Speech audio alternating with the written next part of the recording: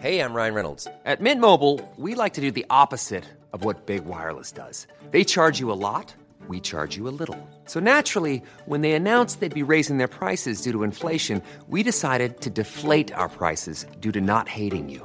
That's right. We're cutting the price of Mint Unlimited from $30 a month to just $15 a month. Give it a try at mintmobile.com/switch. $45 up front for 3 months plus taxes and fees. Promo rate for new customers for limited time. Unlimited more than 40 gigabytes per month. Slows full terms at mintmobile.com. Hi everyone and welcome to Pixels, a podcast for the discerning gamer.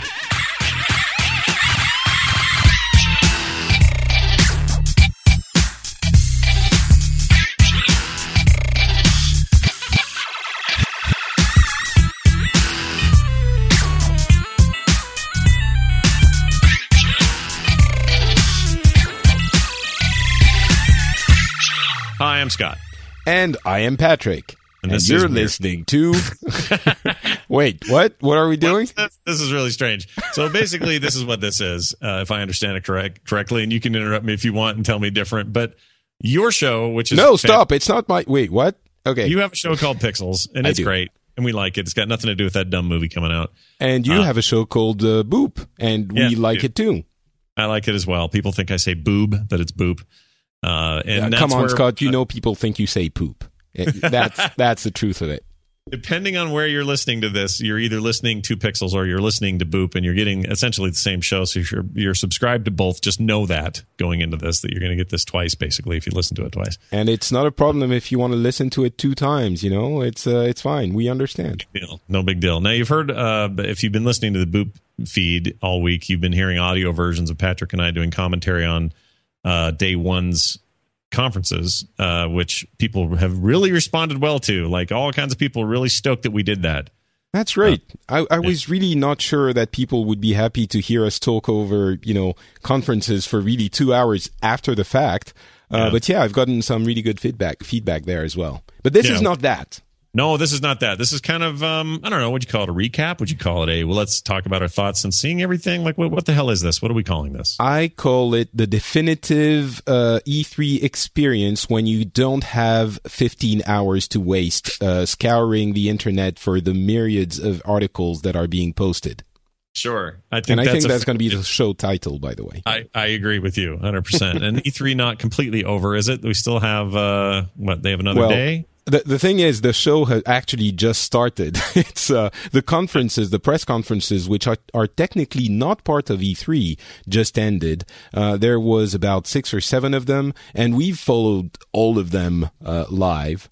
Yeah. Well, not live, but all of them. We've watched like 15 hours of conferences in the past few days, and so the show is still going. There's still things here and there showing up, but the bulk of the announcements and all of the important thing has been discussed already. So we're sort of here to summarize all of that. Yeah, and I think you'll get our thoughts and our feelings about what we saw, what we didn't see, and why we think we didn't see it. I think it'd be probably a good idea to start with VR and, my opinion, the weird lack of VR at a conference that was supposed to be all about VR. And in theory, the way you demo VR is with people on a stage with, or not on a stage, in a booth with a thing on their head, one-on-one individually, and that's how you're going to demo your VR experiences, because stage is a terrible place to try to do that. It's virtually impossible to do that. However, I sure expected a lot more talk about VR than we got from everybody. Well, basically, if you expected any, you expected a lot more. I mean, there was the... so you want to do this topic by topic and not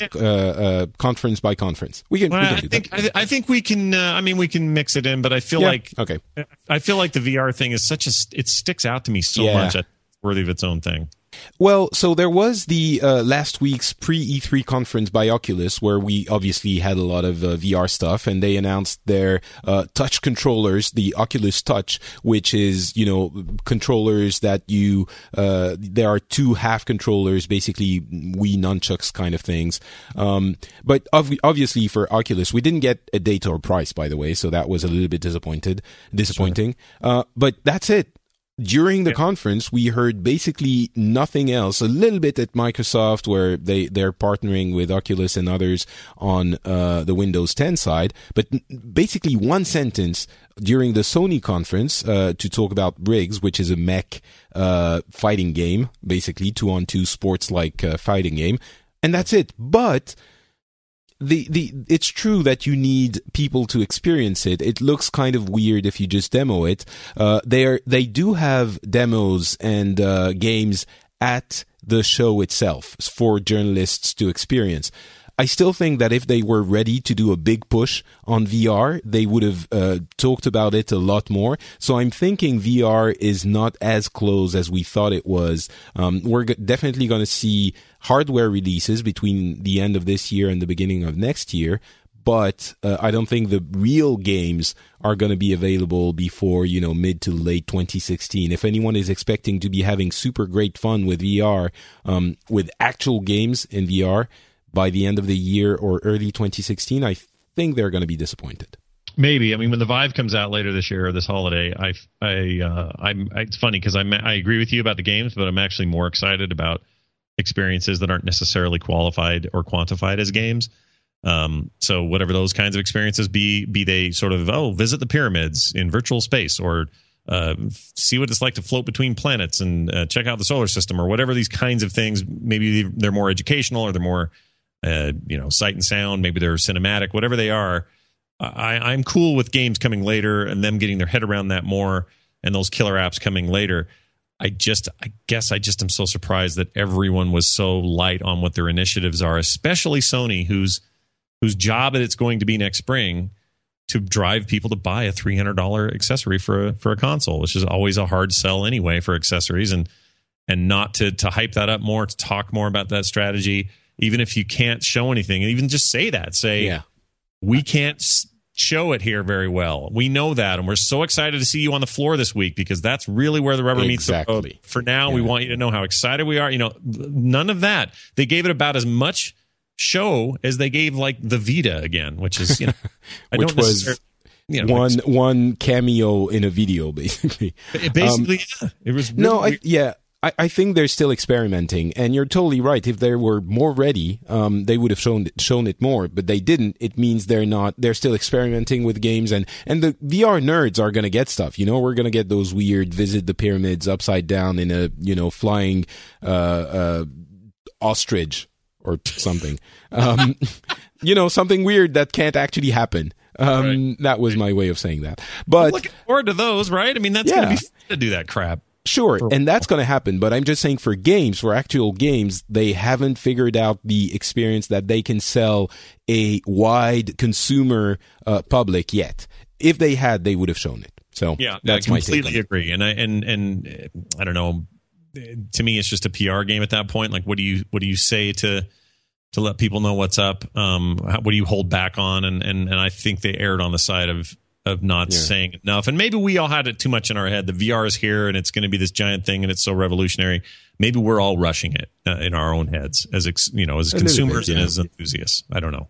I really was hoping to see something more concrete between someone and Microsoft on the Xbox side, because we didn't get anything VR related for the Xbox, and I think that is possibly going to be something they're missing down the line, because VR is going to be very big, buzzy. It's going to be a very buzzy thing next year, and they could still announce something, maybe a partnership with Oculus, and having the Rift work out of the box with the Xbox One. It could still happen, and it would be a huge win for Oculus, which inserts itself into the console market very easily and then becomes the default universal thing almost, for it's the strongest contender.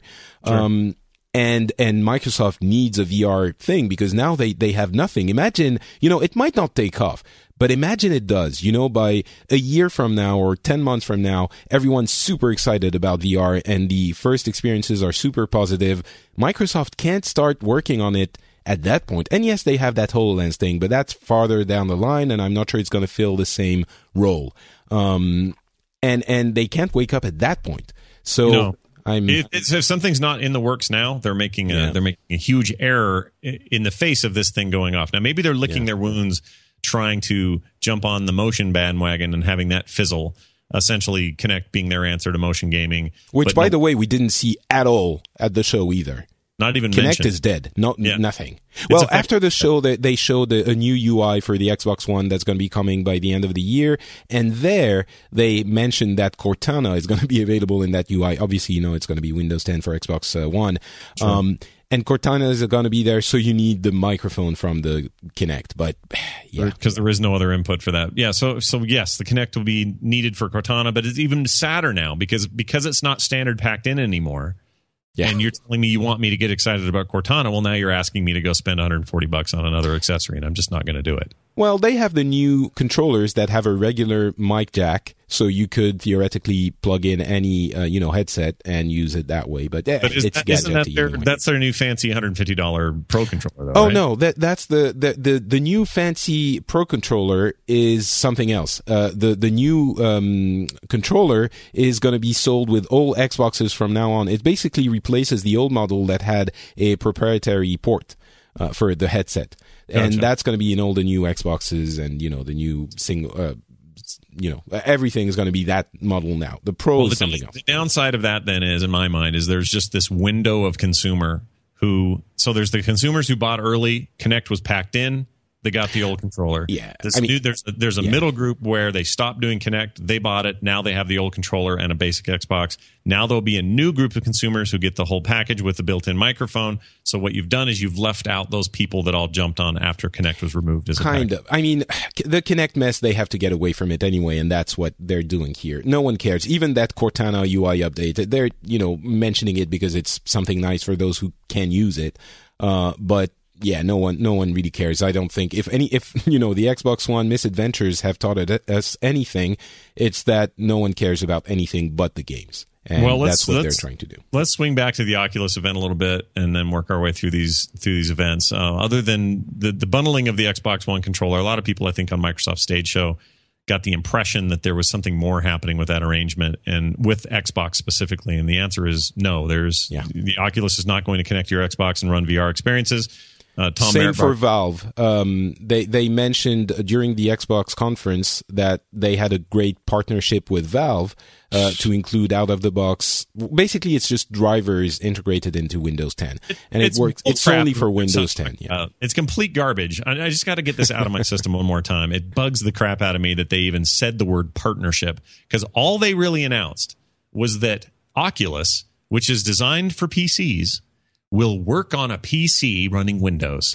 Well, yes. What they announced is that there are a couple of things there. It's going to work out of the box, meaning you're not going to have to fish for the drivers on the CD or on the site and install them yourself. So that's convenient.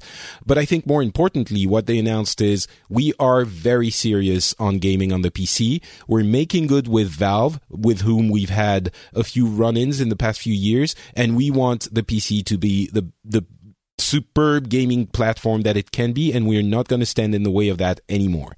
And that was, I think, the stronger message in this whole thing about VR. Why do you think so many people walked away from that message thinking that they were talking about the Vive or other Steam VR products on Xbox? Because they are taking their dreams for reality. Believe me, if that announcement ever comes, and it might, but if it ever comes, it's going to be a huge announcement. It's not going to be a throwaway line like, we have a big partnership, blah, blah, blah. And, it might come because the Xbox One, as we said, is getting Windows 10, but they will make a huge deal of it. They might even be readying a presentation in the fall to make that announcement, and that announcement alone.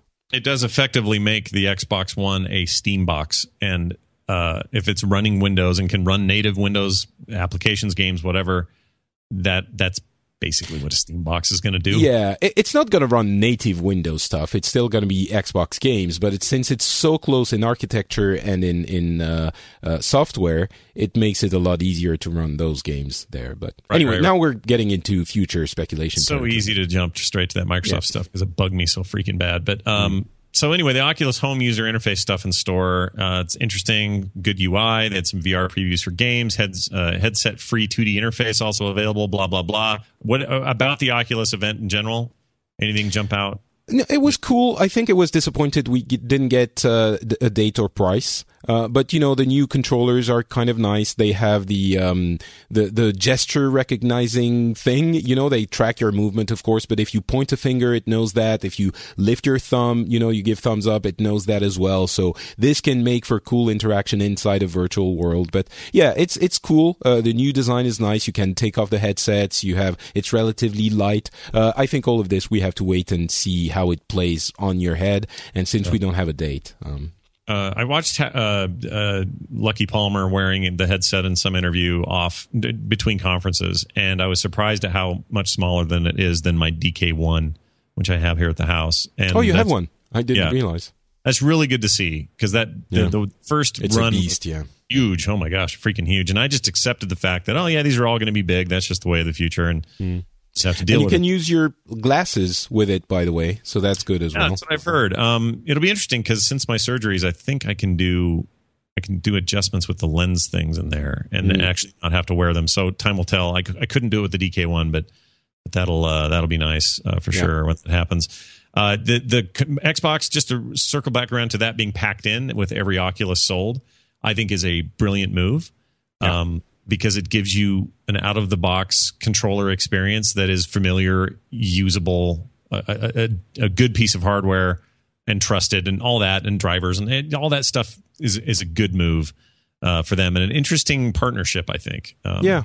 It's the close relationship between Microsoft and Oculus is really interesting. Obviously they have a closer one than with Valve.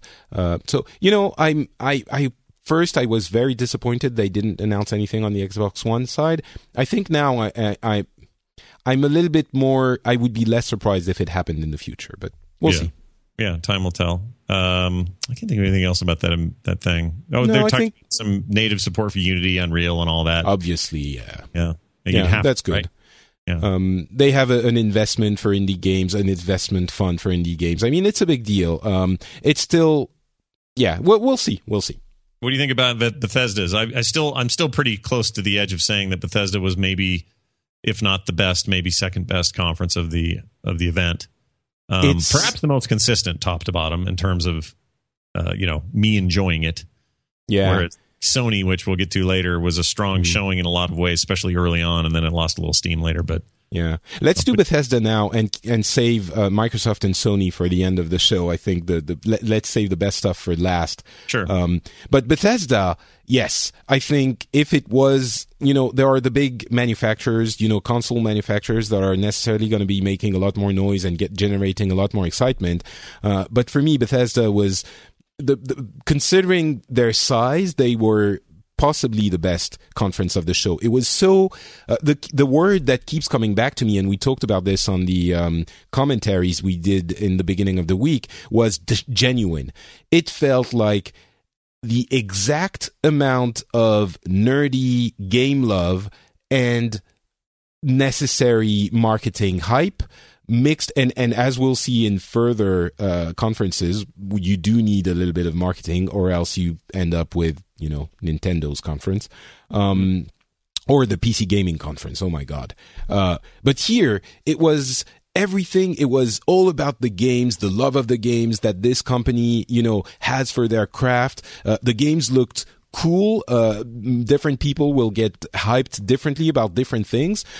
Doom looked like something I want to play now, even though I was disappointed a little bit in Doom 3. But this one, I think, has a lot of cool, blood and guts Doomness. This seemed like they know what Doom is, and they need to make a game that matches what Doom is. Yeah, the Snap Map, map editor was cool. It allows for modding and game mods, different game mods that were that could be interesting. It's coming spring 2016. I'm hyped for that.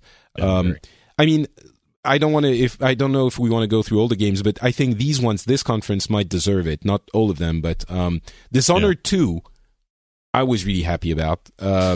Yeah, I don't know about. It's funny. Dishonored 1, I was a huge fan of the look of it, the tone, the setting, the stuff that was happening. I liked the stealth and everything, but for whatever reason, it didn't hold me very long. You know what? That's funny. I played for about 7 to 10 hours and stopped playing as well. Yeah, about the same for me, about 6-7 hours, and I don't know why. I feel like maybe I owe it to myself to go back, and I still have my saves. I could just go see what's up, but seeing this seemed very exciting, an interesting new female protagonist. You got, some pretty wicked looking abilities.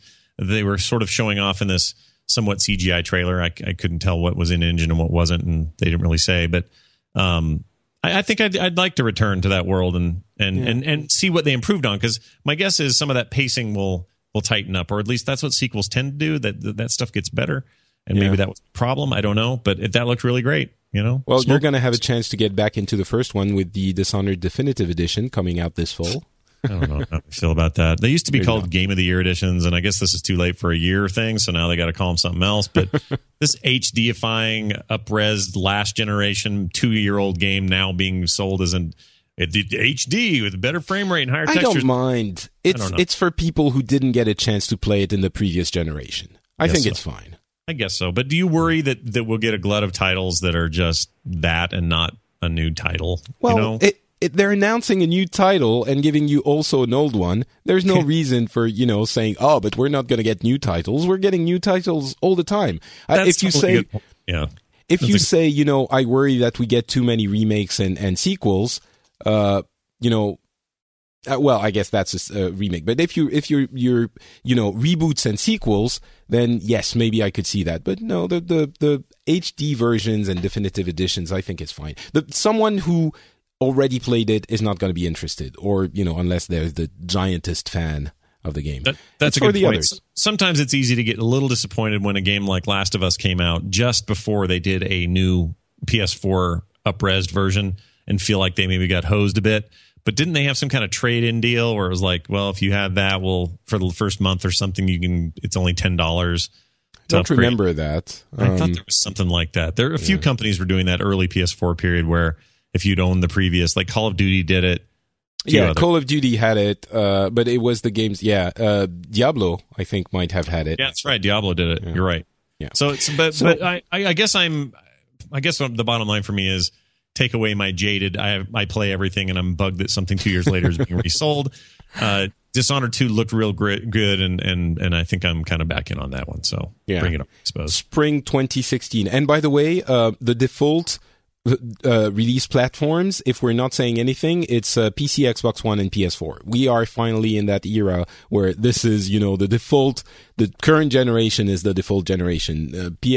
If you haven't purchased a new generation or current generation console before, I think now is the time, because everything is coming out on these platforms only now. This is the year that you will not get multiple. We already see some of that already previous to this, but you're going to see pretty much everybody. They're like, no, we're not making this across the board. Call of Duty is now a next generation console, or I guess current generation console game. There are no versions being made. Isn't for Call of Duty the only one that's also on the previous generation? I think it might be. Right, actually. Now that I think about it, it's the one exception, and because they can do that, that thing's big enough that they can, and they probably should. And like Madden, and there's other stuff that will. But Assassin's Creed and all of those are. Well, Assassin's Creed is all next or current gen this time. No, exactly. So that's probably a good sign. But I always look forward to that because it means they're not half compromising. Yeah. Compromises suck in games and graphics. So there you go. So they had Bethesda Net announced, which is a kind of Steam client. I don't mind that. Some people are really angry about it, but I don't really mind. Well, people that don't mind are the ones that say, oh, it's like Steam. Maybe that's okay. People that mind are the ones, maybe it's like Origin or Uplay, and then they are mad. And so who knows? We don't know. I saw a lot of, Blizzard aspirations with Bethesda, so I choose to think it's going to be more like Battle.net. But, Perhaps, which is fine, right? I mean, Battle.net is cool. More purchasey, more mod-based, but yes, probably something in that vein. Yeah. This new card game, which they're calling Elder Scrolls Legends, a free-to-play strategy card game for PC and iPad, definitely feels like a shot over the bow of Hearthstone. And they're not the only ones, by the way. There's a Star Wars game, is it? What was that collectible card game. I can't remember if it's Star Wars or not, but it's Galaxy of Heroes or something. Yeah. From EA. No one should be surprised. Blizzard's making a crap ton of money with that game. And, if this is what happens. Genres are established, new exciting things happen. Someone does it right, and then everyone wants to follow suit. So it's not surprising, but it is interesting. Bethesda does seem to have the most Blizzard envy of the companies this year that I... Yeah. The thing that ticked me, though, was the trailer for that Elder Scrolls Legend game that really looks similar to the announcement trailer for Hearthstone. It's basically exactly the same concept, but it's fair game. It's fine. It's just it's 2.5D card art, sort of montage, special effects stuff. It's exactly like it's fine. That's how you do that stuff, I suppose. That is the art that you're showing off. It's why Blizzard does it. So maybe there's nothing else to do, but it is interesting to see them go MMO and then the card game, and then who knows what's next for them. Are they going to make a MOBA? Who knows? Tamriel Unlimited, they had an update on this, which is basically Elder Scrolls Online. I don't think that's going more places than it's already been, but if that's your jam, good for you. The one I was disappointed about was Battlecry, and we'll talk about melee TPS, melee third-person shooter later in the show. But Battlecry didn't look very good. It might play great. Garbage. I think it looked terrible. Honestly. Right. Okay. I'm trying to be, I was surprised how much I didn't like it. I usually am like, oh, okay, well, probably not for me, or that's like 1,000 other things, or nice graphics or something. But it looked bad. It looked like it played way bad. I didn't see anything there that interested me. Yeah. At all. Well, it's going to be out, 2015. So if someone enjoys it, it's for you, I guess. Yeah, and look, I may be shocked. You may get in there and go, wow, it didn't look like much. It sure plays amazing. And sure, I'll give it, I'm not going to knock it off completely, but it did not show well. And I came away from that going, well, don't care. So what's next? Fallout 4, and I guess that you cared about. I care a lot about that. Yeah. That was an interesting thing. So, two things. Todd Howard really presents well. He's perfect. Yeah, you want more guys like that working for your studios, I think. Really, really great guy. And also, everything he showed was exciting and interesting and cool. We can get into some of those details if we want. But the one thing that I came away with from his whole presentation was, and what made their entire presentation work the best is, a good presentation does this thing where you bring some surprises, things that weren't leaked, that nobody knew about, kind of Apple's One More Thing in a way. And in this case, it was this iOS game, which is free and doesn't have all the crappy free-to-play trappings that most of these games have, that combines a lot of genres people are really into, puts it in the Fallout universe, made a very, very fun tablet experience, and launched it right then. Yeah, and that's cool. A big deal. You really want to tie people in and get them excited about the crap you're working on, and build some interest in Fallout ahead of time. Man, that's how you do it. And they really impressed me with that whole thing. Agreed. It was great. Yeah, hook, line, and sinker for me. I'm really curious to get into the Fallout universe. I didn't really play Fallout 3. I have New Vegas, but I didn't play it for some reason. I played it for 2 seconds and got distracted. You should dust that off and try it. It's still a great game. Yeah, really. I'll try to do that. The world seems definitely interesting. The intro is kind of cool. The pre-bomb era intro, and how it shows you what the world was before, just enough that you're going to care about it, I suppose. Character creation, it includes being able to play a female character, which I'm not sure you could do in Fallout 3. Could not do in Fallout 3. Okay. They're forced to be a dude. Yep. Talking about trends, is this a good place to talk about the fact that there seems to be a lot more, valid female representation in games, both on stage and in the games? I thought it was very well presented in the sense that it seemed natural. No one really dwelled on it too much. And it was just, following the entire controversies from the past couple of years, it was, all right, I guess as developers, we're now grown up and we realize that maybe it wasn't, females were not well represented enough, meaning that they were, either in bikinis or people you needed to save. And now we realize this, so we're just doing it normally, like regular people, and females women are represented as normal people, and that's it. Not a big deal. They're going to be in games. They're going to be cool to play. It's not going to ruin your games, as we've shown here, and that's it. No one even needed to say that. So anyway, I was really pleased about all of this. Yeah, I liked it's basically what you said, but I liked very much that there was a ton of it, and it was being introduced in ways that weren't overt, saying, they didn't have to get up and get preachy and go and trumpet it. Yeah, we believe it's very important. They didn't have to do that. All they had to do is say, and this is where you would also switch out if you want to be female. And the crowds would respond in ways that were pointed, did express kind of where we're at after a couple of years of weirdness. And they would cheer in ways that you knew that that's what they're thinking. But the presenters and developers and everybody were just like, yep, here's where you choose your gender, and here's where you do this. And they didn't dwell on it. They didn't focus on it. Basically, I really do feel like we're ushering it in. We talked when we were doing some live stuff. I asked you the question, do you think, at what point does it feel not forced, but I don't even know what the word is, but just so paid attention to? It's not a big deal anymore. Paying attention to. And you thought that the way things were going, that this was the right way to do it. And I've come to the other side of that, and I feel really good about how it was all not just handled, but it just seemed to be natural and normal. And it seems to me that if you're making a game for a much more diverse audience than you maybe previously realized, that you're just making it possible to let people be the thing they want to be. And so that's what developers are doing. No, this wasn't a show where Assassin's Creed's getting any crap for not having any female characters. This year they have one, And you're right that the reaction of the crowd was much stronger than the way they introduced those features. For Assassin's Creed, for Fallout, for Dishonored, there were a number of games where that was the case, and the crowds were always clapping and cheering, and that's really cool. I'm thinking about the many, many, many female gamers, some of them, that are close friends of mine that are now just happy that they can play someone that is a female. It's just silly. It's just like, imagine, okay, let's not just get into the controversy again. There's no point. I think the developers are now aware that this was a weirdness, and it's now correcting itself. Hopefully it's going to stick. And that's it. No big deal. Controversy over. Thank you very much. Goodbye. Yeah, it's like anything else. Stuff iterates. It's history's a rising road. Yeah. We figure it out, and we go forward. And I think that's really great on them. All that being said, and I don't want to be a downer man, but there will be people who will nitpick this to death and think that this E3 was when everyone caved to the quote-unquote social justice and the social justice warriors and all the women who are freaking out. And it's going to piss me off to no end that they are going to see it that way, but those people exist.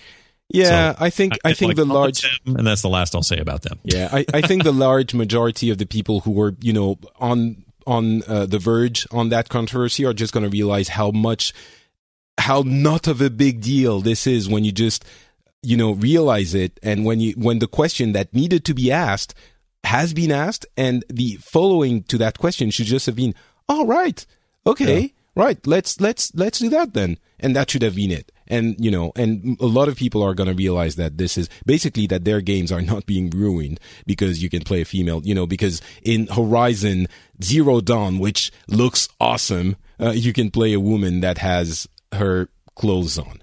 So anyway. Yeah, no, good point. That lady was nicely dressed. By the way, just did a quick confirmation. Fallout 3 did not have a playable female character, but the community made many mods that made female characters. So okay. For that, I guess the mod community deserves some credit there. But this does represent the first time you could change that around. Yeah.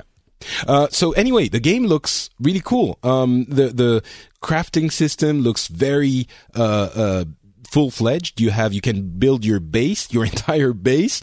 You can build weapons and customize them, like completely transform them. Same for armor. There's an app, and that's where you find the genuineness of Bethesda. There's a second screen experience, and Todd Howard, bless his heart, came on stage and was like, those second screen experiences, they're usually kind of crappy, right? We don't really, they're kind of silly. You don't really use them. But as far as second screen experiences go, this one is really awesome. And he didn't use the word really. Yeah. He used the big F-bomb on stage. Yeah, it was cool. It was just out November 10, by the way, for Fallout 4. So they announced it last week. It's out in a few months. That's how you do it. Yeah, I agree. And they kept that thing under wraps. They haven't had significant leaks before then. Like, I don't know what they're doing. He made some comment on stage about how they put their heads down and lock themselves in their offices and they make a thing and then come out when they're ready. And I think that's a good way to be. They seem like they've got a strong culture there. And that game just shaping up to look rad. I also I don't quite understand the backlash that still continues this week about the graphics in the game. I think they look fine. I'm not seeing anything that's making me feel like they're reinventing anything or blowing my mind. But for what this game is, for as big and sprawling as it is, and for what I need out of it, I'm not seeing anything to quibble with there. I think it looks fine. Yeah, I think it's not the best looking game on the current generation for sure. But I don't think it really needs to be. And it's at least they're being honest. I mean, that is something that should be commended. This is how their game looks. And if you don't like it, if going into Fallout, you're going into it because you want the best graphics in the world, I think you're looking at the wrong thing in that game. But it's true. It's not the best looking game ever. It looks good. It doesn't look like mind blowing like some of the games we've seen recently. Obviously, it's not going to be, like The Order, which is the best looking game ever on consoles, but which is also just a corridor and incidentally is kind of boring. But it's just a corridor. Obviously, it's not going to be the same thing.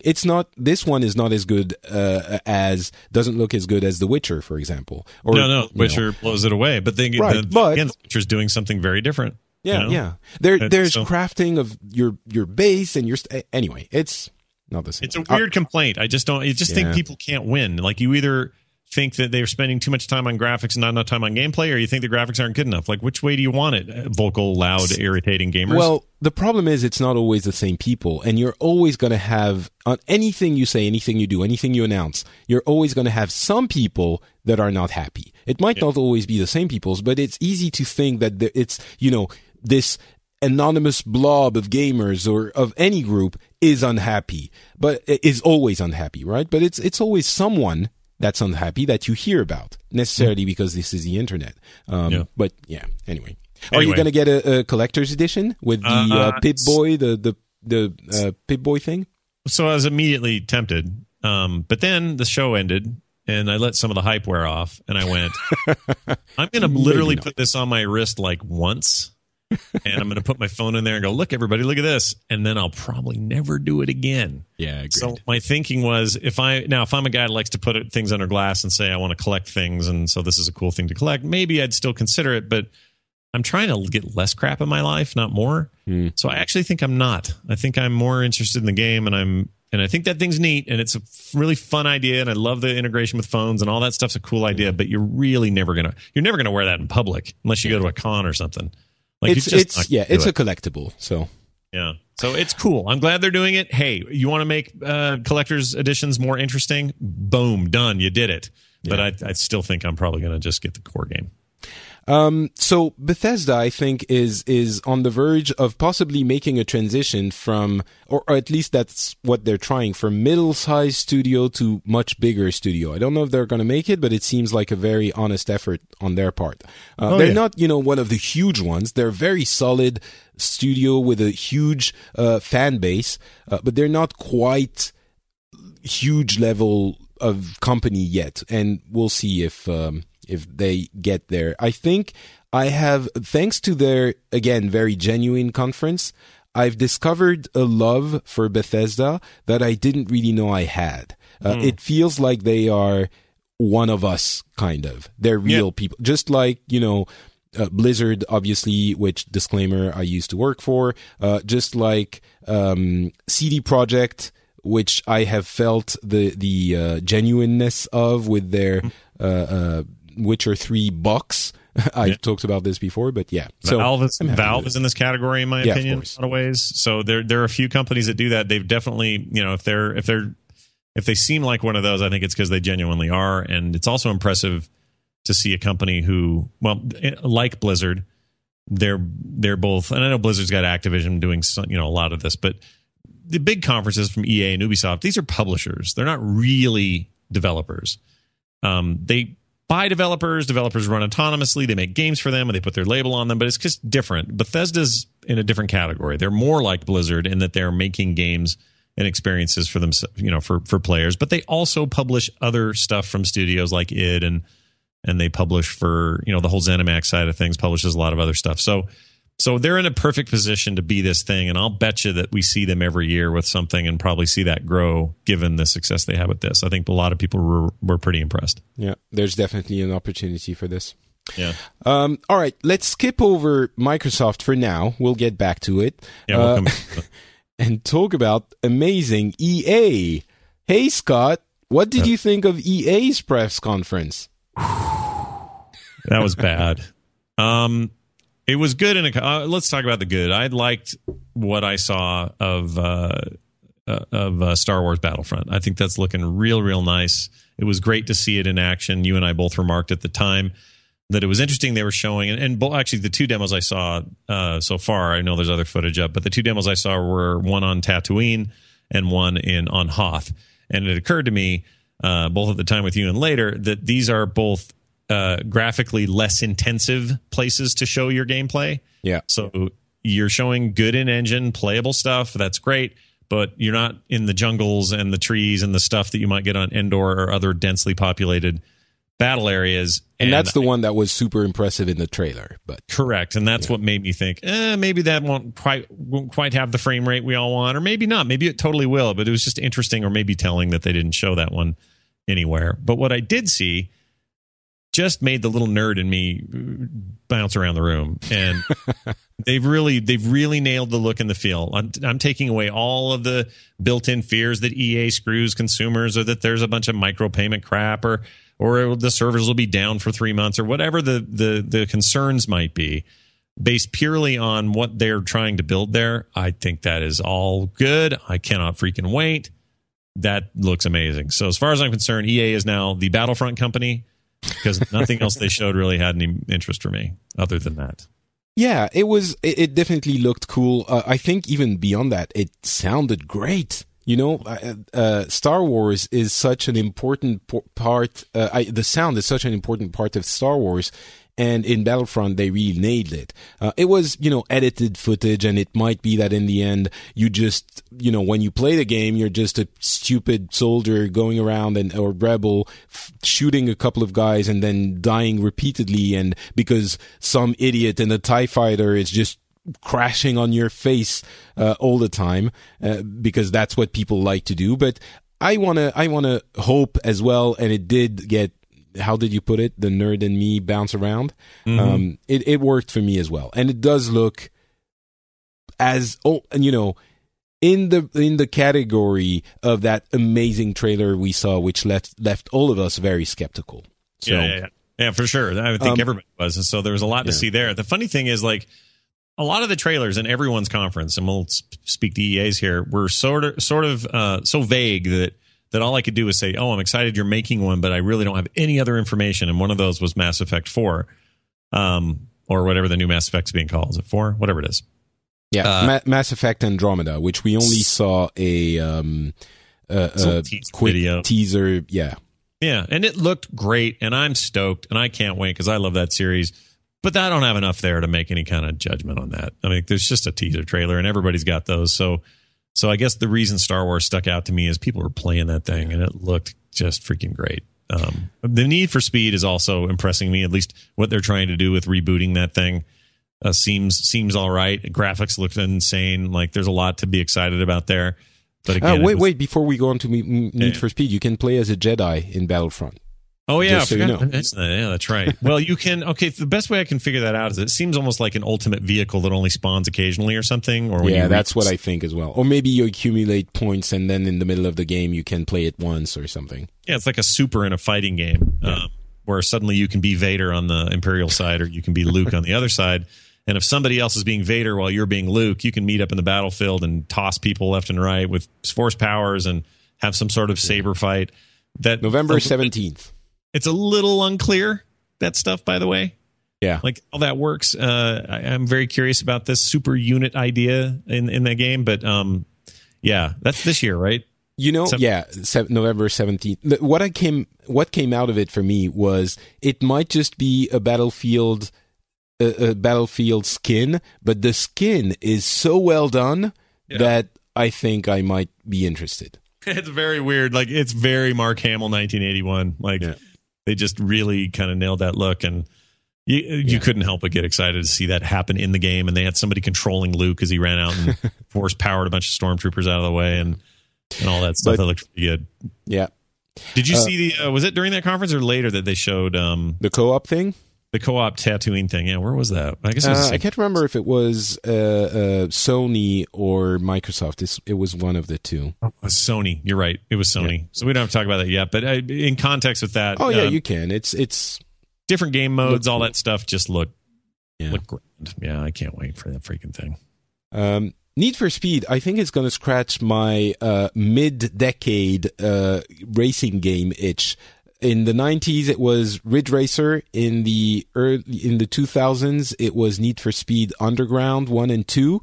And I'm ready for another one. And Need for Speed, maybe that's going to be it. It's going to be out November 3rd. I guess we'll see. But for me, it strikes the right balance between fun and actual racing. It's much more on the fun. The dial is on the fun side. But sure. I think it used to be very well done, and I hope they manage to recapture that magic. Well, last gen, the two racing games that mattered to me most were Burnout Paradise, which I still think is probably the best thing ever made in that generation for driving. And I also really, really like the Dirt series, and those pretty much owned me.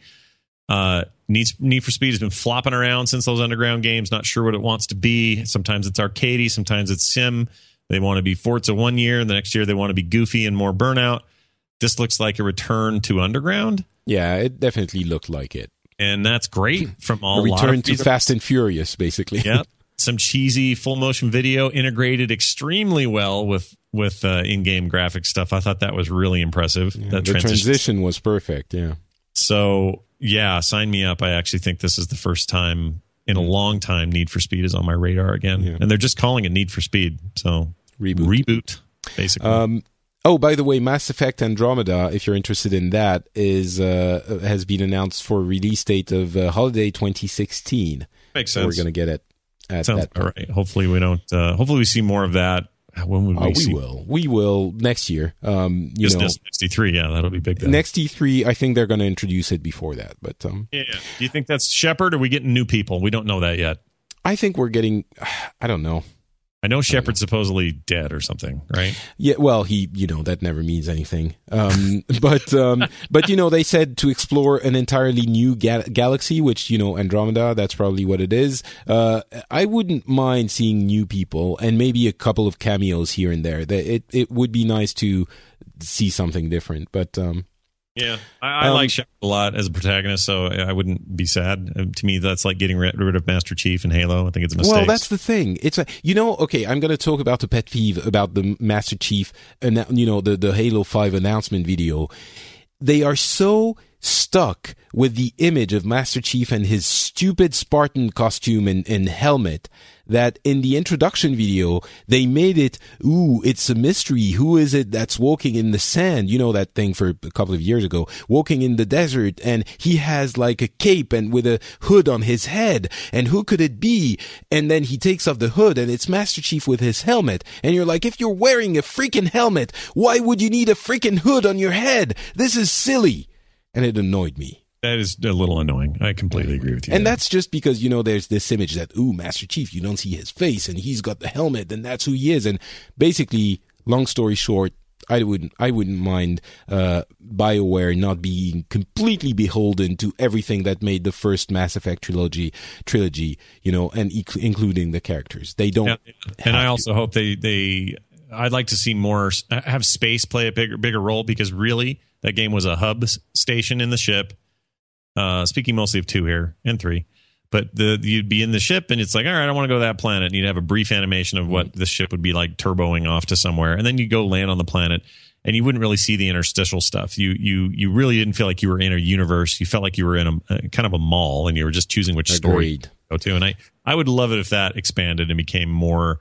I don't need EVE Online where it takes days to get anywhere. I just mean make well, it feel just like the States first isn't- one. In the first one, you had a much more open world where you could just go and do stuff, and then it felt like exploration a little bit. In the second one, you had you have 3 planets, and then you move on to the next stage, and you have another 3 planets, and I didn't really like it. But anyway, we'll talk about Mass Effect Andromeda when it's announced. I mean, when we have more details.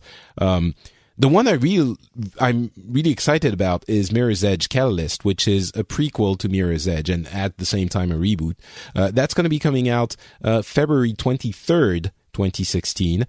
And, Mirror's Edge is a game that I really enjoyed. I thought it was rough around the edges, but it introduced so many cool concepts, and there was a mood and an, sound mood as well, and a visual artistry to it, and a gameplay innovation to it. It would have needed a second episode to refine all of this and to polish all of this, and it didn't get it, and that was too bad. And I'm hoping that the second one, which looks phenomenal, by the way, it looks really good for that very Spartan art style, that I'm hoping it's going to be that evolved version of the initial one's gameplay, even though the initial one was 7 years ago? 7, yeah. So much has changed since then.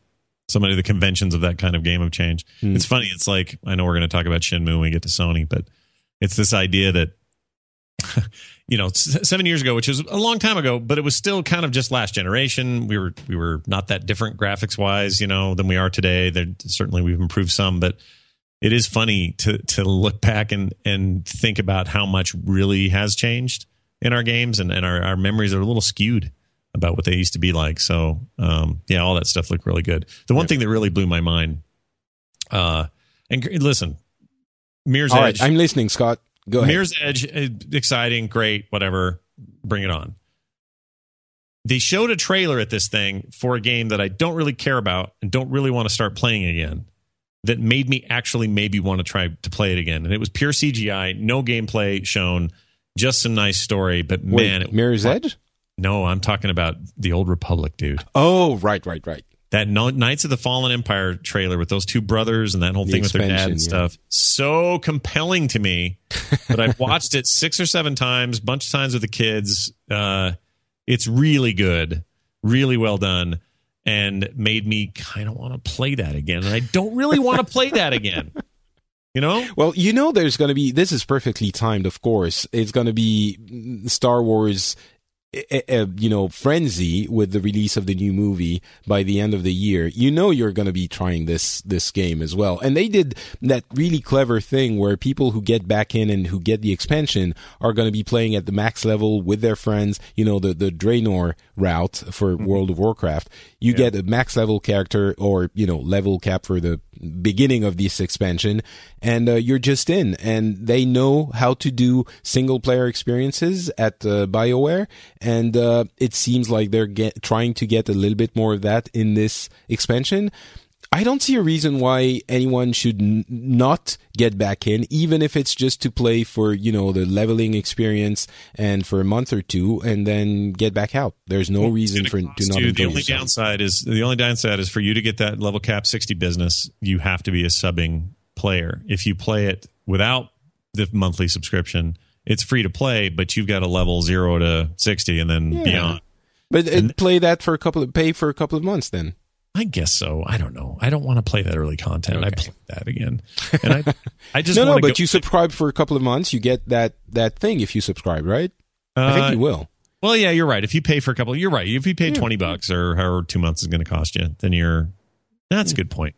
Maybe I will. If it's as BioWare as they're promising and talking about this story-driven experience, much more like traditional BioWare style games, be they Mass Effect or as old as Baldur's Gate or whatever.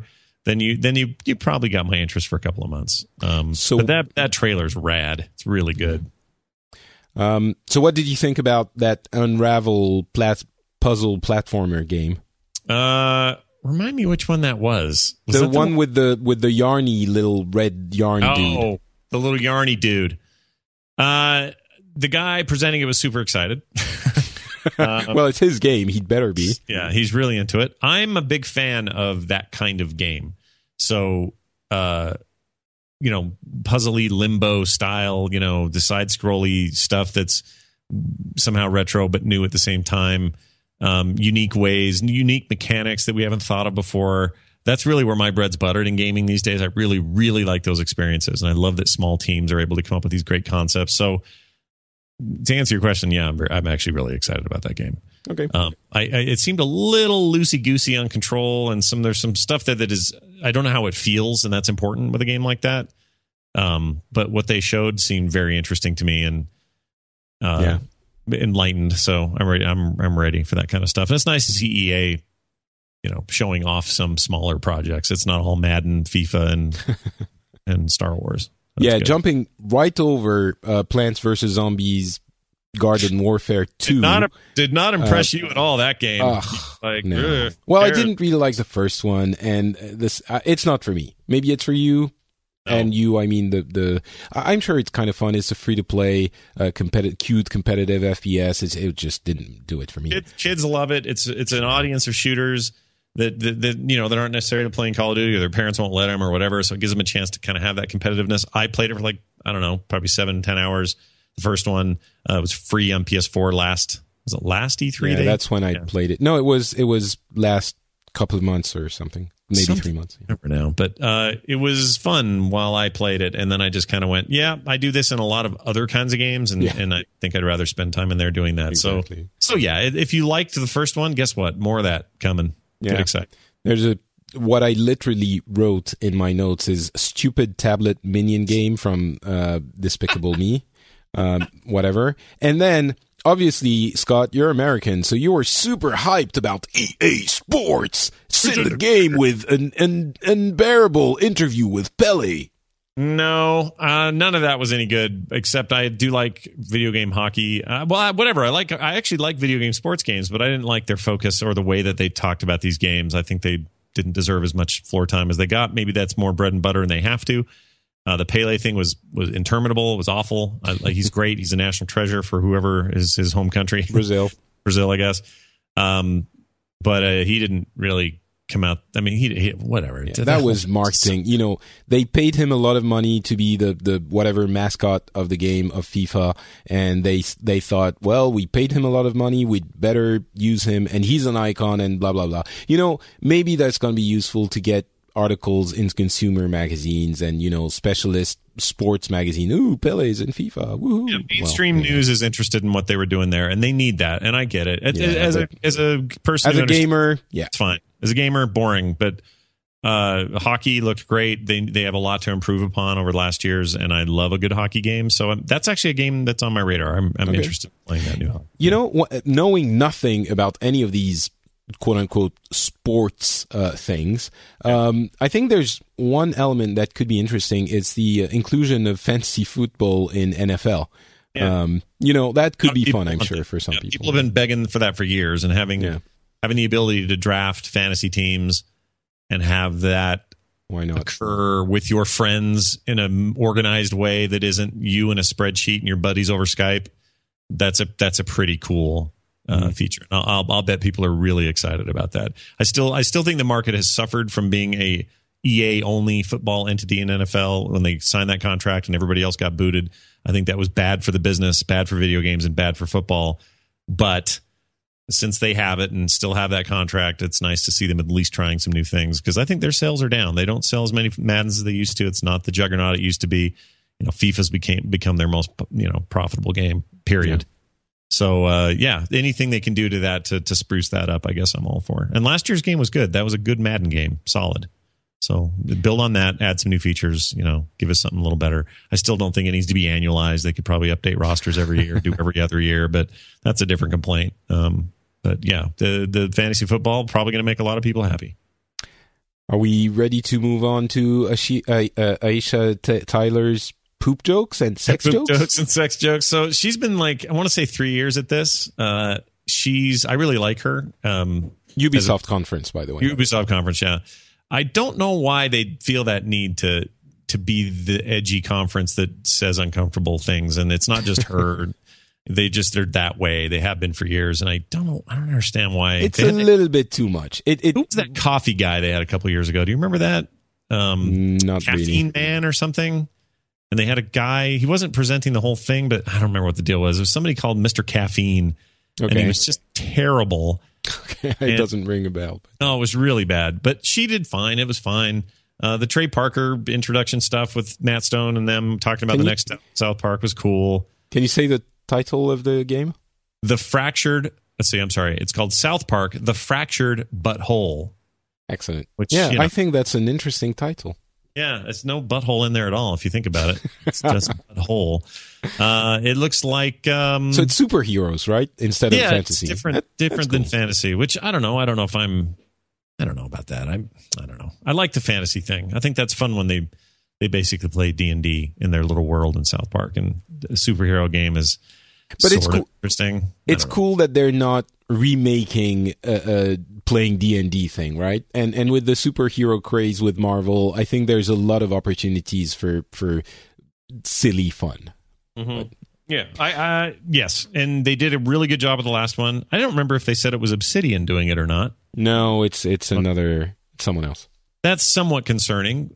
Obsidian has a great track record. I know they're in a kind of a strange place right now with their CEO stepping down, co-founder, and Pillars of Eternity is out and doing well, but I don't know where they're at. So maybe that was something to do with this, but they're good at this, and they seem to really nail the humor, but also keep it an intact, fun game to play.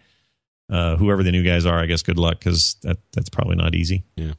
The thing that came out of nowhere and that actually I enjoyed quite a bit? Well, you do because you know the notes, but I can see these right here. Yeah. For Honor. Yeah. People saying there are absolutely no new IPs and it's just sequels and reboots and blah, blah, blah. Well, you're probably right. But there are also new stuff and innovative gameplay experiences, and For Honor is one of them. It was just announced. We don't have an ETA. We don't either for the Fractured But Whole game, I think. But, For Honor is a melee combat game that apparently works. It looks really good. That's basically the opposite of Battlecry that we saw at the Bethesda conference. And it looks very good, first of all. And the system they have is really interesting. So first of all, you choose one of three factions, which is regular, Western Knights, Vikings, or Asian, Japanese samurais. And you have a multiplayer, competitive gameplay type with capturing objectives and all of this. And you have a bunch of small AI-controlled dudes that you can probably kill very easily, kind of like Titanfall. It almost looked like the Romance of Three Kingdoms. Japanese Hyrule Warrior.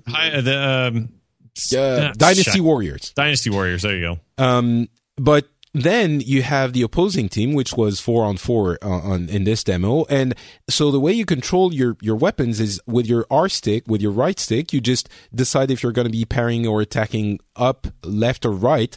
And there's a lot of, stances. You move around your opponent trying to find the opportunity to strike. And when you strike, it's not just one hit and you kill them, but there are, it's not either like you have to hack at them a million times, 15 times to kill them.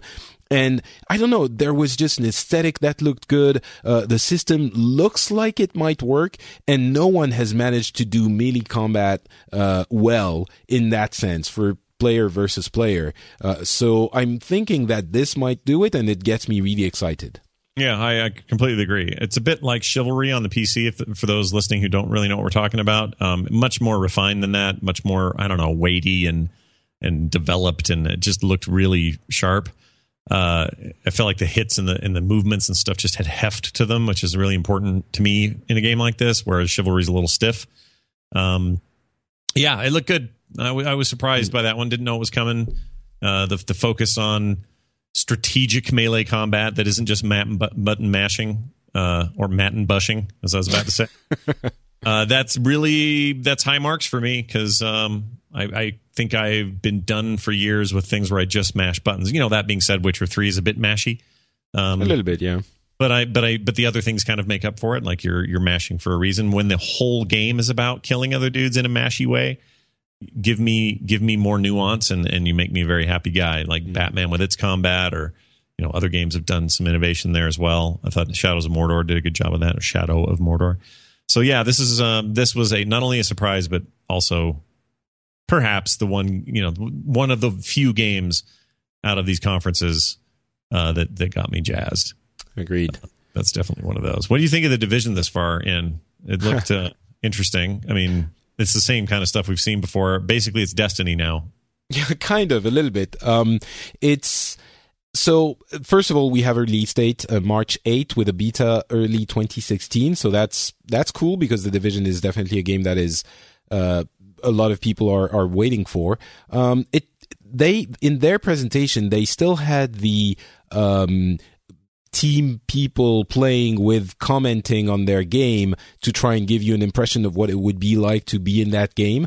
But they had a lot more technical lingo, like technical MMO lingo. They were talking about aggro and levels and loot and all of that. So what they did was they went into what's called a dark zone, which is a competitive, semi-competitive PvP area. You go in, try to get loot by killing computer enemies, PvE, but then you have to get the loot cleaned up, basically extracted, and so you have to sit there below a helicopter and wait for it to get here, and then 30 seconds or so to extract the loot. And once you've extracted it, everyone in that team receives the loot. But you also have other teams that can come in and, either look at you and say, that's fine, do your thing, we'll go after, or try to kill you and steal your loot. And even someone within your team, for some reason, I'm not sure what the benefit is, aside from griefing, could kill you as well and take the loot for themselves. And that's a super seductive concept. It feels like something super cool that you would have the freedom to do that. And the game looked really good, maybe not as good as it did in the previous demos that looked completely mind-blowing. This looked like really good, so I'm not disappointed, but that kind of concept can very easily become a griefing fest, with the actual gameplay of it being just get into the thing, be pissed off because you got grouped with the wrong kind of people that don't know what they're doing, and then you have this level 59 dude waiting for you behind a corner to take the loot that you took 30 minutes to get. So I think it could be cool. It does look like the implementation of it does look like it could be somewhat, they're saying it's not instanced, but it could be somewhat Destiny-like. I think Destiny mechanically gets all of this endgame MMO type thing very well, even though some people don't like the game, but it does do that. It strikes the balance between single player and multiplayer and replayability of environments and missions and dungeons really well. It could do that, and I would be excited for that. But I'm a little bit worried about that. It becomes crappy in real situations when you do those griefy possible things. I completely agree. I don't know how they're going to balance. In fact, the words out of your mouth at the time was, I think we saw it going on and you said, "Ugh, this is hard to balance." And I completely agree. Like balancing that, figuring out a way to make that work, because basically it's sanctioned team griefing. Yeah.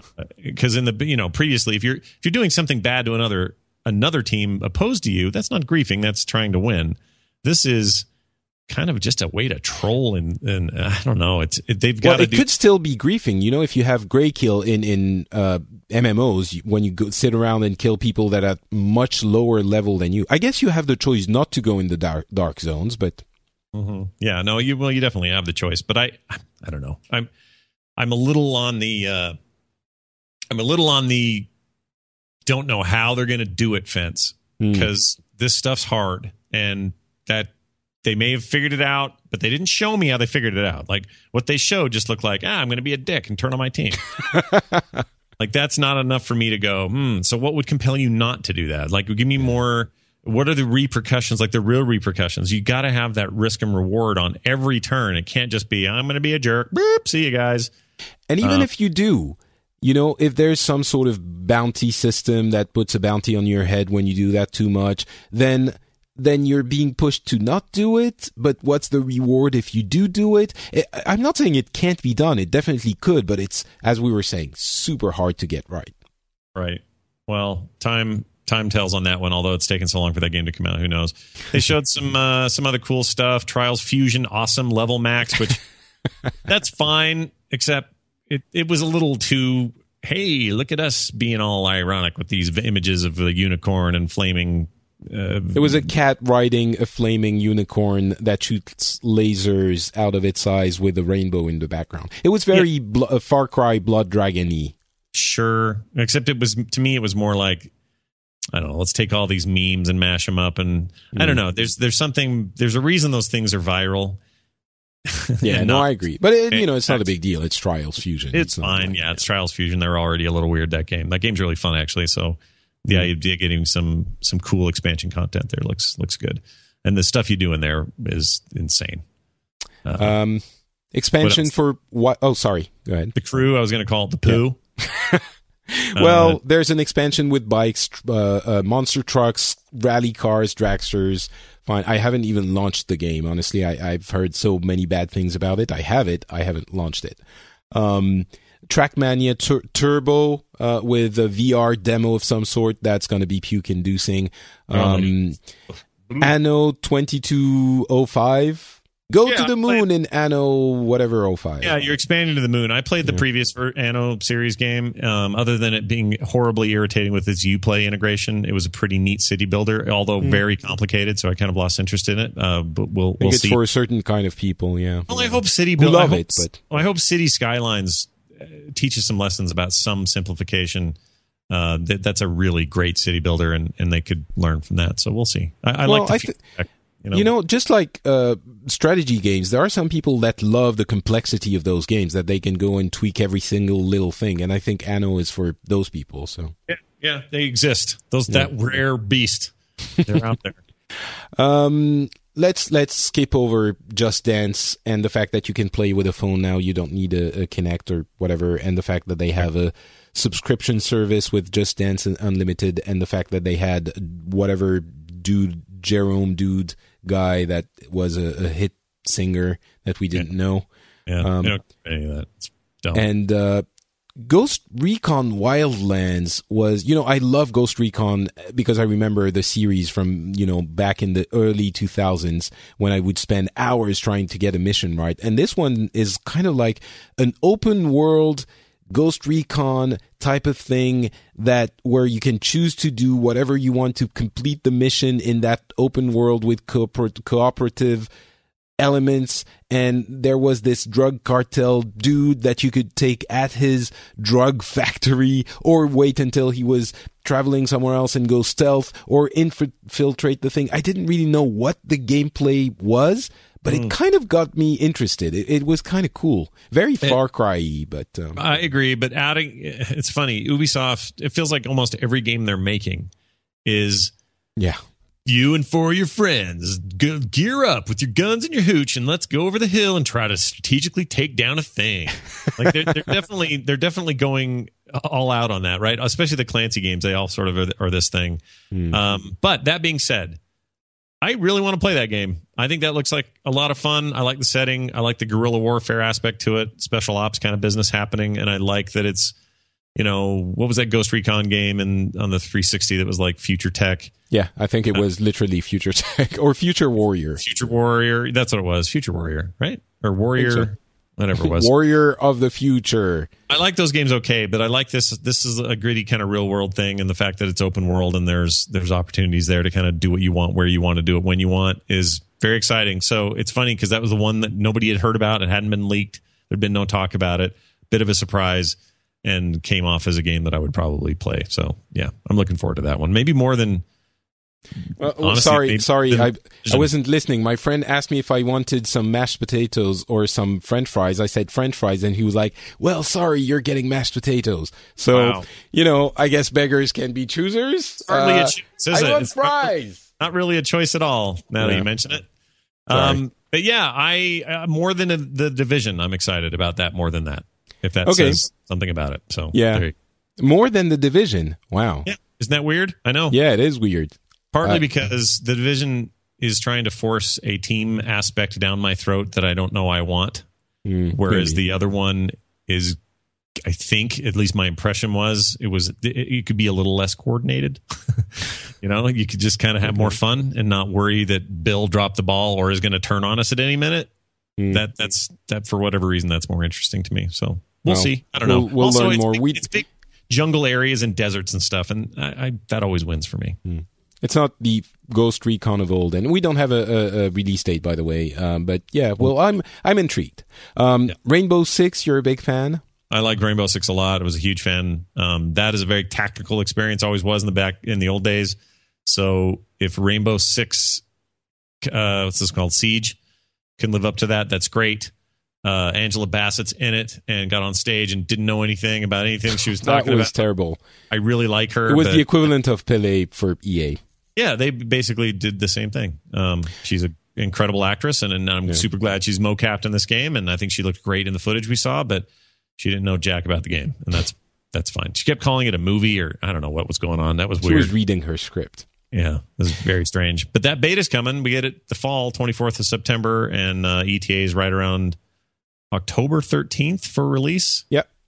I'm suddenly very excited about October because that's a game I've got my eye on. You've heard people who don't like it, so I'm a little concerned. I'm not even sure anymore. I think some of my journalists' friends were telling me it wasn't as good as they thought during a playtest back in, I don't know, a couple of months ago.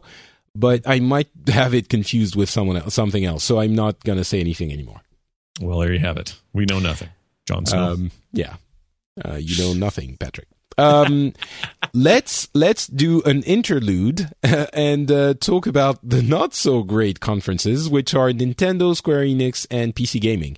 All right, now I'm going to take issue with one of these. Okay. The rest I'm going to agree with you 100%. So the Nintendo conference, I would say, was light on what we want out of them, which is a bunch of games, right? Like there wasn't a bunch of. That seems like an essential component, yes. But man, that puppet intro is a thing of legend and specialness, and I want them to do that all the time. And I would watch a half-hour situational comedy about these puppets every week. I loved the puppet stuff. I agree. The puppets were kind of cool, and I love how weird they are. Nintendo is not afraid to be weird. To let the Japan hang out, I'm fine with that, but I just don't feel like the games that got showed and the lack of Zelda in there and the lack of NX talk or any of that other stuff was all very disappointing. So yes, you're right that was a disappointing conference, but bring on the weird, man. That was some grade A weird. I think it was more than disappointing. I think it was a spectacular fail. I think they burned a lot of goodwill from their fans. I think the message shown in that conference was, we have a few crumbs we're getting out for you on the current consoles, but our focus is entirely on the NX. And all of the goodwill that they had managed to build up from last year, where everyone was saying the Wii U is dead, and they brought it back from the grave and made people love that freaking console, including me. And now they should have not done a presentation. They had nothing to announce. They should have made a very quick video about Star Fox Zero and then continued doing their monthly or quarterly Nintendo Directs and not make a big deal of this presentation at E3 that they didn't need. They've always done weird things. But over the years, it's made us kind of, endeared us to their weirdness. But this one was the one too many. And it went right back to the weird, uncomfortable thing. And, we got Mario Maker date September 11th. Star Fox Zero is coming out holiday 2015. And the thing is, Star Fox Zero is really showing the technical limits of the Wii U. It's great for Mario games and Mario Kart and all of this. They look beautiful, but to make a space shooter game, at least Star Fox Zero, it doesn't look horrible, but compared with the current standards, it does not stand up to them. I'm also not a fan of Star Fox at all, so it doesn't interest me in the least. I never liked it in the old days or otherwise, so to me, it's not a game I'm interested in. So you're 100% right. The game of that video, pretty much lame. Yeah. Anything you liked? I mean, Triforce Heroes for Zelda, like a puzzle co-op game? I don't know. Maybe. I don't know. Honestly, everything I really care about from Nintendo is either out or they won't talk about yet. Like Exactly. That's the problem, right? Yeah. And I think they were faced with that problem and they did a thing and maybe shouldn't have it. I don't know. Maybe they felt like they had to. But I do want to celebrate one aspect of this, and that is I think their format, and I said it last year and I'll reiterate it again, and I'm not arguing that all stage shows should end because there's something about those and it sure gave us a lot of talking points, right? But I love the pre-prepared documentary style approach. Not when they're like this. No, you could argue this one failed, but I think last year was a good example of how it could be done right. Okay. I think the entire PC conference should have been that. Oh, it should have been a well-filmed documentary style thing that focused on games, a couple of developer interviews, well-paced, interesting stuff, like a documentary, a well-made like indie game documentary. As an example of something you might see that would be similar to that, and make me watch that for 2 hours. That would have been so much better than what they did. So I'm actually a fan of the format, but I agree. Other than the puppets, Nintendo's just kind of I don't know what they're. So a couple of announcements for this amiibos in Skylanders, Superchargers, basically Skylanders that can switch to amiibo. There are Donkey Kong and Bowser. Zelda Triforce Heroes on 3DS. It's a puzzle game. Hyrule Warriors Legends, basically Hyrule Warriors on 3DS, coming Q1 2016. Metroid Prime Federation Force is not a Metroid Prime. It's a 4-player co-op thing, which is getting people downvoting the YouTube video and demanding an interruption of the development of the game. People are pissed about this. It's coming 2016. Fire Emblem is called Fire Emblem Fates. It's coming to the West 2016. Weird Mirage Masters thing that was just weird. Animal Crossing Happy Home Designer. I mean, come on, that was so bad. Interested. They showed that last year, but I'm not interested in that. And you're an Animal Crossing fan. And I love Animal Crossing. I would play a new Animal Crossing right now if they were giving me one, but they're not. They're giving us some. They're giving me the part of the game I hated the most. But they took a piece of it. It's like saying, "Hey guys, check it out. Remember Mario? Yeah. Well, we're going to make a game that's just the underwater level." Like, that's a terrible idea. Like, that's the worst part of that game is all that moving furniture around bullcrap. I know some people like to collect and do that, and I know there's an audience, but it ain't me. I think it's very young children. Yeah, I don't want that. Yokai Watch is coming to the West this holiday. That's a very big game, that we've talked about before. Sure. Yoshi's Woolly World was talked about again. A new Mario and Luigi paper RPG paper thing. That's exciting. I love those games. Yeah, that's cool. We don't have a date, though, I don't think. Yeah. Mario Tennis, Ultra Smash. Okay, that's coming 2015. It's not a huge deal. Fun. That'll be fun. Living room. But see, that's the thing. We got lots of small, fun things, but, lots of small things, some of which were kind of fun. But overall, anyway, I've said what I thought. And that Mario 30-year anniversary video is the worst thing I have ever seen, ever. Show me a dead raccoon in the street. It would be better than that video. It was pretty bad. It was the worst kind of let's do a cool community. Everyone sends them their, I'm wearing a Mario mustache video filmed with my phone and we'll mash them up together. It was terrible. Yeah. It was terrible. It showed Nintendo in the worst possible light. I hated it because I love Nintendo. Anyway. Yeah, I do too. It's always disappointing when that company doesn't do what you want them to do, But then again, they kind of do what they want to do, and sometimes that works, and we'll see. Yeah, and in this case, it didn't work. I mean, Zelda Wii U is the last thing, and we're all NX all the time from now on, and it's still a year away from the presentation. Anyway, Square Enix, honestly, translations for Nintendo was the same problem. Japanese language is so dry, so matter-of-factly. When you translate, try to make it a little bit more lively. It was like, and now we will show you that we have an amiibo that can also turn into a Skylander. Yeah. We hope that players will enjoy this wonderful game that we're building with love. Dude! That's a cool crossover, though, you got to admit. Them joining forces in that way. Yeah, but it's all about the presentation. And Square Enix's presentation, I did the French version of this show, Le Rendezvous Jeu, earlier, and a friend of mine had an excellent description of Square Enix's presentation. It was the Nintendo presentation in format, but with great content, that suffered from the fact that the format was terrible. I agree. So I only saw bits of this, so I'm coming to the Square Enix one a little bit raw because I didn't get to see the whole thing. But what I did see, and from the reactions I saw, especially yours, sound like a grim deal over there at Square Enix. But they did, they have games. They're Just Cause 3 coming December 1st. There's Deus Ex shown for the first time in game. It looks great. It looks stunning. And everyone's excited for it. They reiterated what they said before, which is the fact that it's, you can approach the game any way you want. It looks really cool. Kingdom Hearts 3 got people nuts. I never played them, so I don't really know how, it didn't feel like such a big deal, but I guess it was.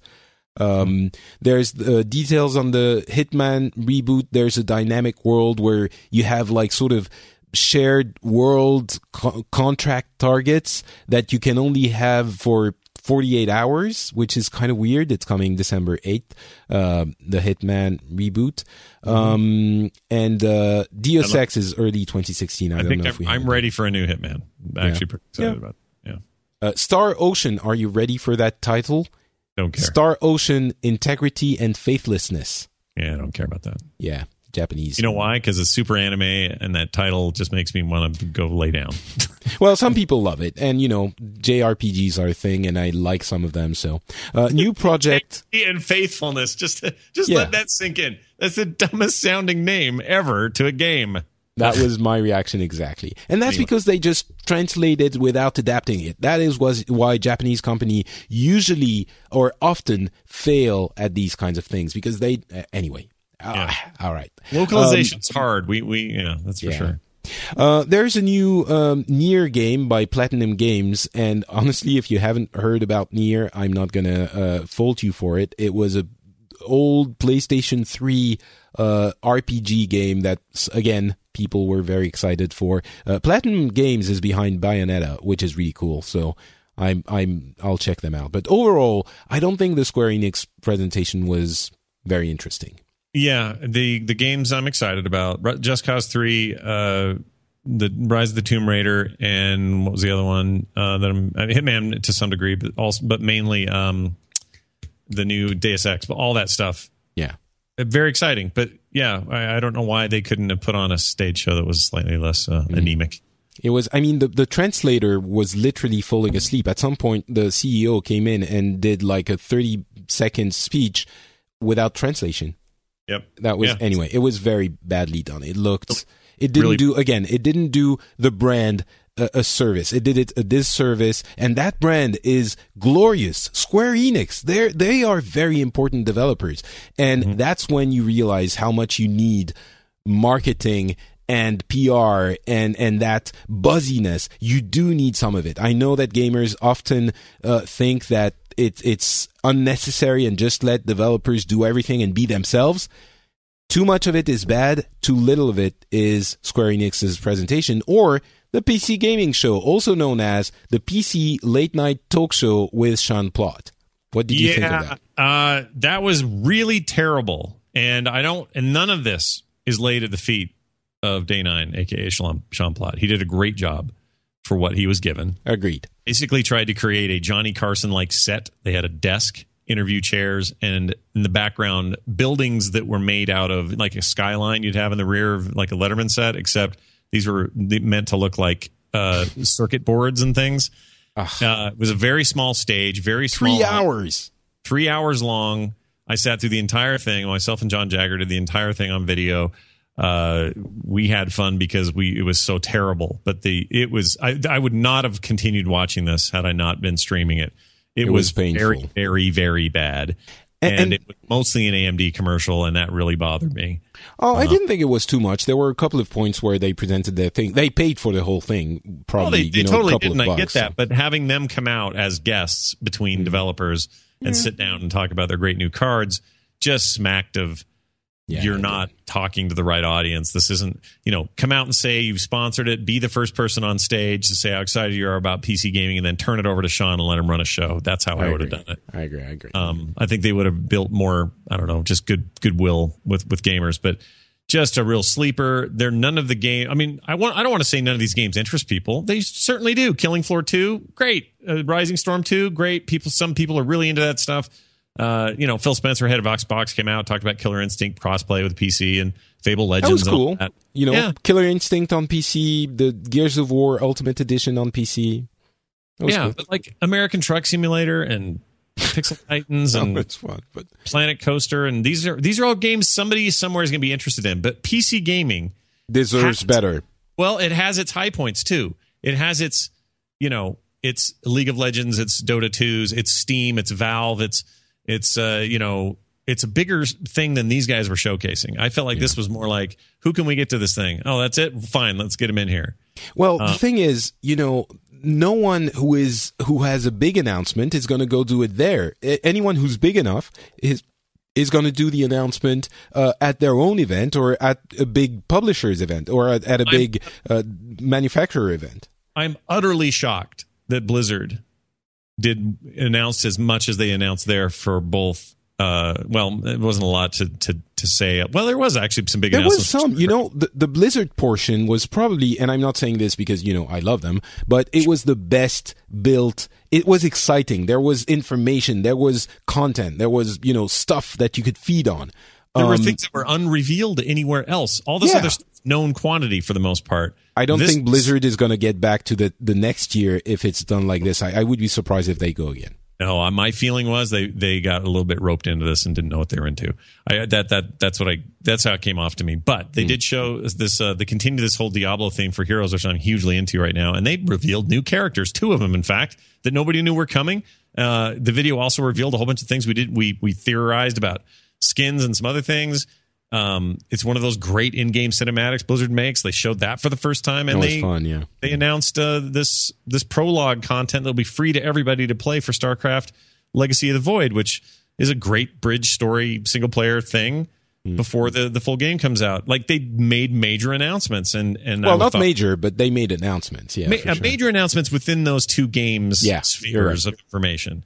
It's not like they announced a new MMO or something. Oh, we didn't know about the 3 prologue missions? No, that was not known until last night. Okay, sorry. Because I thought I couldn't remember whether or not people I don't think that was public. I think that was brand new info. I could be wrong, but I don't think so. And everyone reacted there as if it was new information. And King Leoric in Heroes, he looks awesome. He never dies. Or when he does, he turns into a ghost and he harasses people, except he doesn't take off hit points. He reduces the amount of time that he stays dead, and then he spawns back where the ghost is. This is awesome. It's super cool. It's a really cool idea. It's maybe another MOBA, but I don't know. It looked amazing. They showed the monk.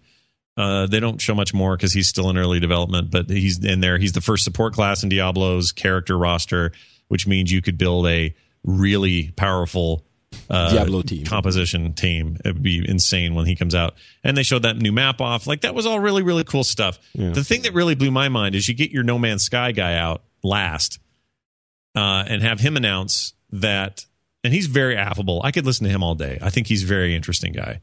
I like how quiet he is. I like his approach. There's something about him. Anyway, he announced the PC version of Fallout or of No Man's Sky, which everyone assumed was in the works, but thought maybe Sony was going to spend the money to keep it exclusive and never be anywhere but PlayStation. Announced that not only was the PC version in development, but it will release the exact same day, whatever that day is, for both PlayStation 4 and PC. That's a huge deal. Yeah, it's enormous. Well, not enormous, but it's definitely, compared to everything else they had, it's a big tentpole of that presentation. Mm-hmm. And you can't put those are your final 2 guests. I just want to mention that. The last 2 people in a 3-hour event that was a snore fest from top to bottom. Those are your things you save for last. I guess that's the best way to do it. I think they I want to be positive. They learned a lot for this one. They're going to do a shorter show with a lot more beats for the show. They're going to hire someone from a freaking marketing team to do it. I think, PC Gamer put it together, and it feels like it's not their job. So I understand they didn't, they're publishing a website and a magazine. So understandably, they didn't really know how to do all of this. But it feels like the PC industry. Everyone's doing lots of small things and no one's responsible for anything. That's what it felt like. Yeah, it was a little bit chaos like that, and I just don't know that you need to have the form. You don't have to force this format. You can do other things. You can be more independent and loose. Apply some podcasting to it or something. Create a thing that's just a little less forced. Cole Scott Johnson, he'll do something better for you. I don't know if I'll do that. I don't know. So, all right, but I put together more fascinating nerdtacular panels than that thing. And again, I don't blame Day 9 at all. I think he did great. He's affable, enjoyable, funny guy. I like him a lot. I don't think nobody should lay this at his feet. I think the whole thing was just a badly run. I think AMD has the wrong idea of how to market themselves. It was just an odd event for sure. Better next year, hopefully. Yeah, let's hope so. Or if they have one at all. I don't know. Yeah. My prediction is half they may not. Yeah, very possible. You know, when they first announced it, I was saying, why do we even need a PC gaming thing? PC gaming is everywhere. And, you know, there were a few, you know, PC Master Race people who were like, yeah, PC gaming, we love it. Yeah, we'll show you, console freaks. Yep. And I was like, well, okay, maybe, I guess we'll see. And no. All right, let's get on to the last big two, Microsoft and Sony. Microsoft, what did you think? All right. So that's always what it comes down to in these E3. Unfortunately, it becomes, you know, the battle who won E3, and everyone won, the gamers won. It's all cool, but I felt I was disappointed in that one because I don't want to say I've definitely loved my Xbox 360. I was a huge fan. I don't own one yet because I haven't yet been presented with a compelling reason to own one. They haven't shown me a game I care enough about that I would cave and get it. Cuphead might do that, actually. It's funny, a little indie game like that might be the one. But I'm not that invested in new Halo games. Halo is Halo, whatever. Don't really care. I mean, the campaign's interesting, whatever. It's 343. They've got a splotchy record as far as I'm concerned since Bungie left the franchise. So whatever, there's that. Gears, I really not that big of a Gears fan. I played 1 and 3. I didn't play 2. They're fine. Not that so big. Gears 4 announced for next year, holiday 2016. Correct.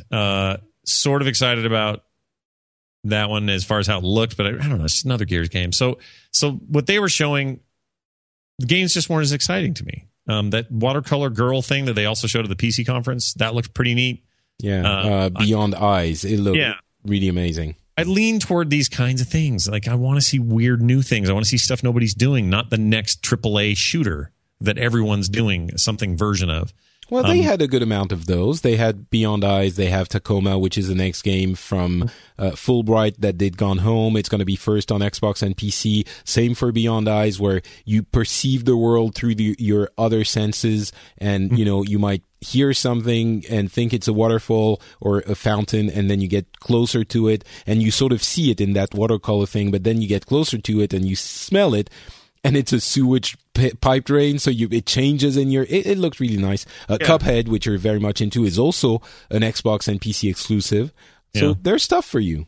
Well, yeah, they're on PC, though. You know? Like, I want that's reasons to get a... Because I love my PC. It's my primary gaming device. So, you know, if you're going to give me a reason to get an Xbox, they really just didn't give me any reasons. Like, I just, once again... And then I don't, you know... The fact that everybody kind of short-shrifted, as we talked earlier, VR in general...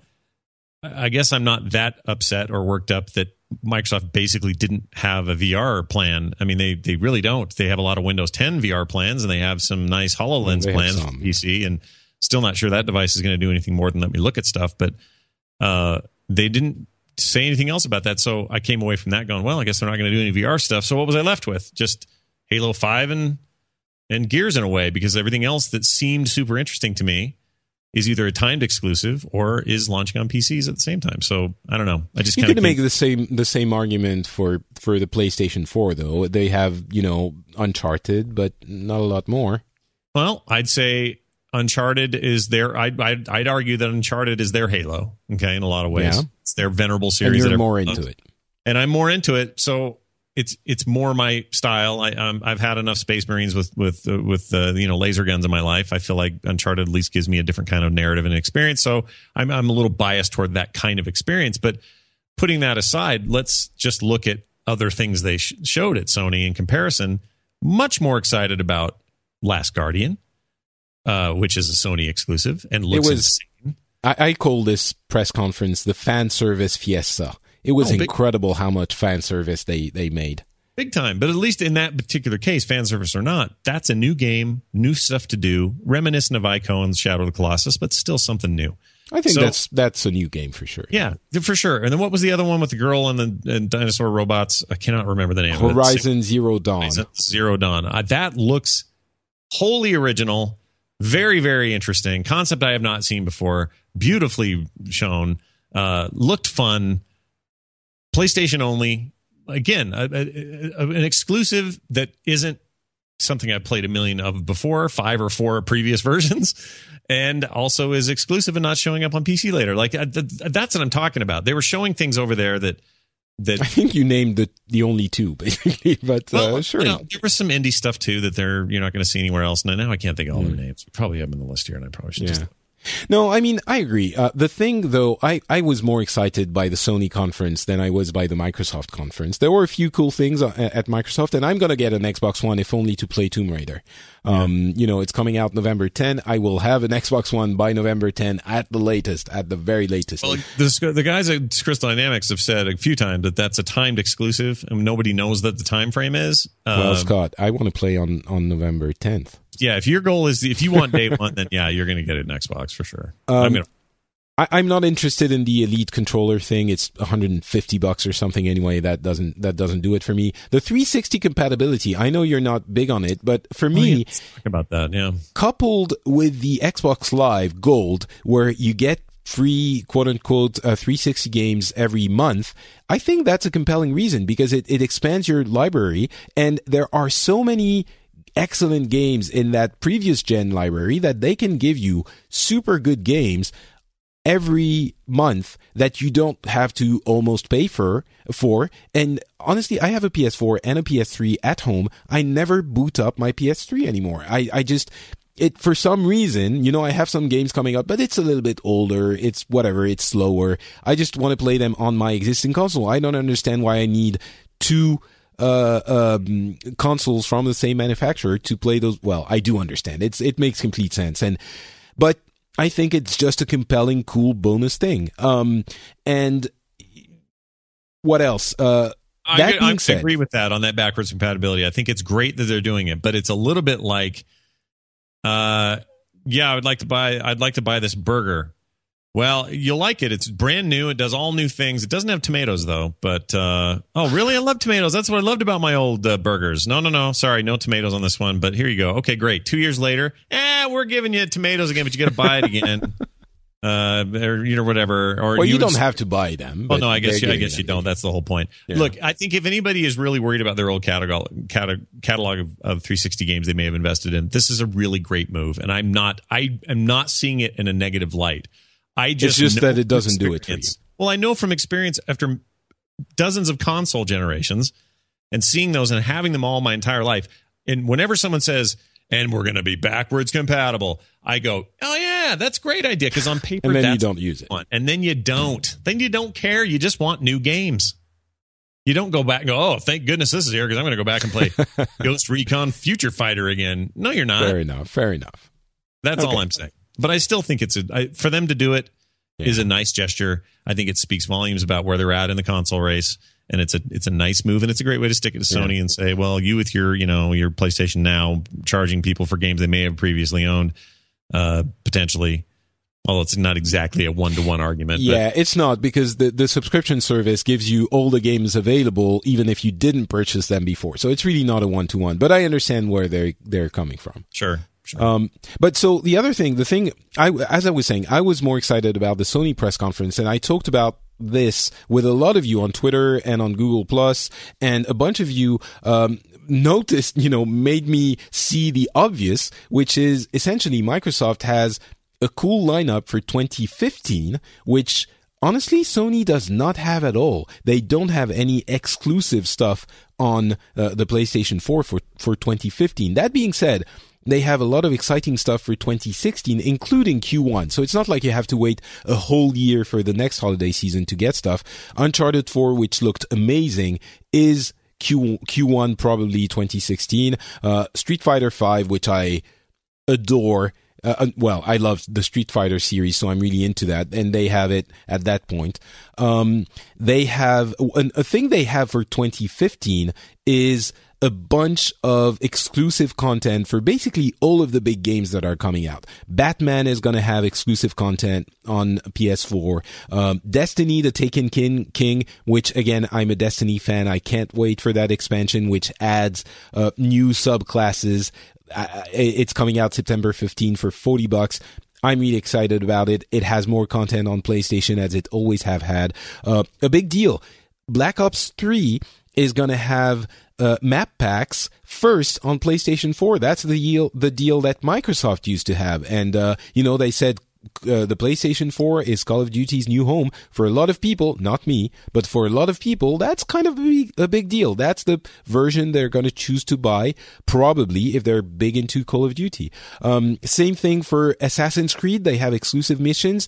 For Hitman, exclusive missions as well. So they're trying to compensate the 2015 lack of exclusive titles by exclusive content in the titles that are multi-platform anyway. I don't know if that's quite enough, but Arkham Knight as well, because Arkham Knight has those nightmare missions are also Sony. Yeah.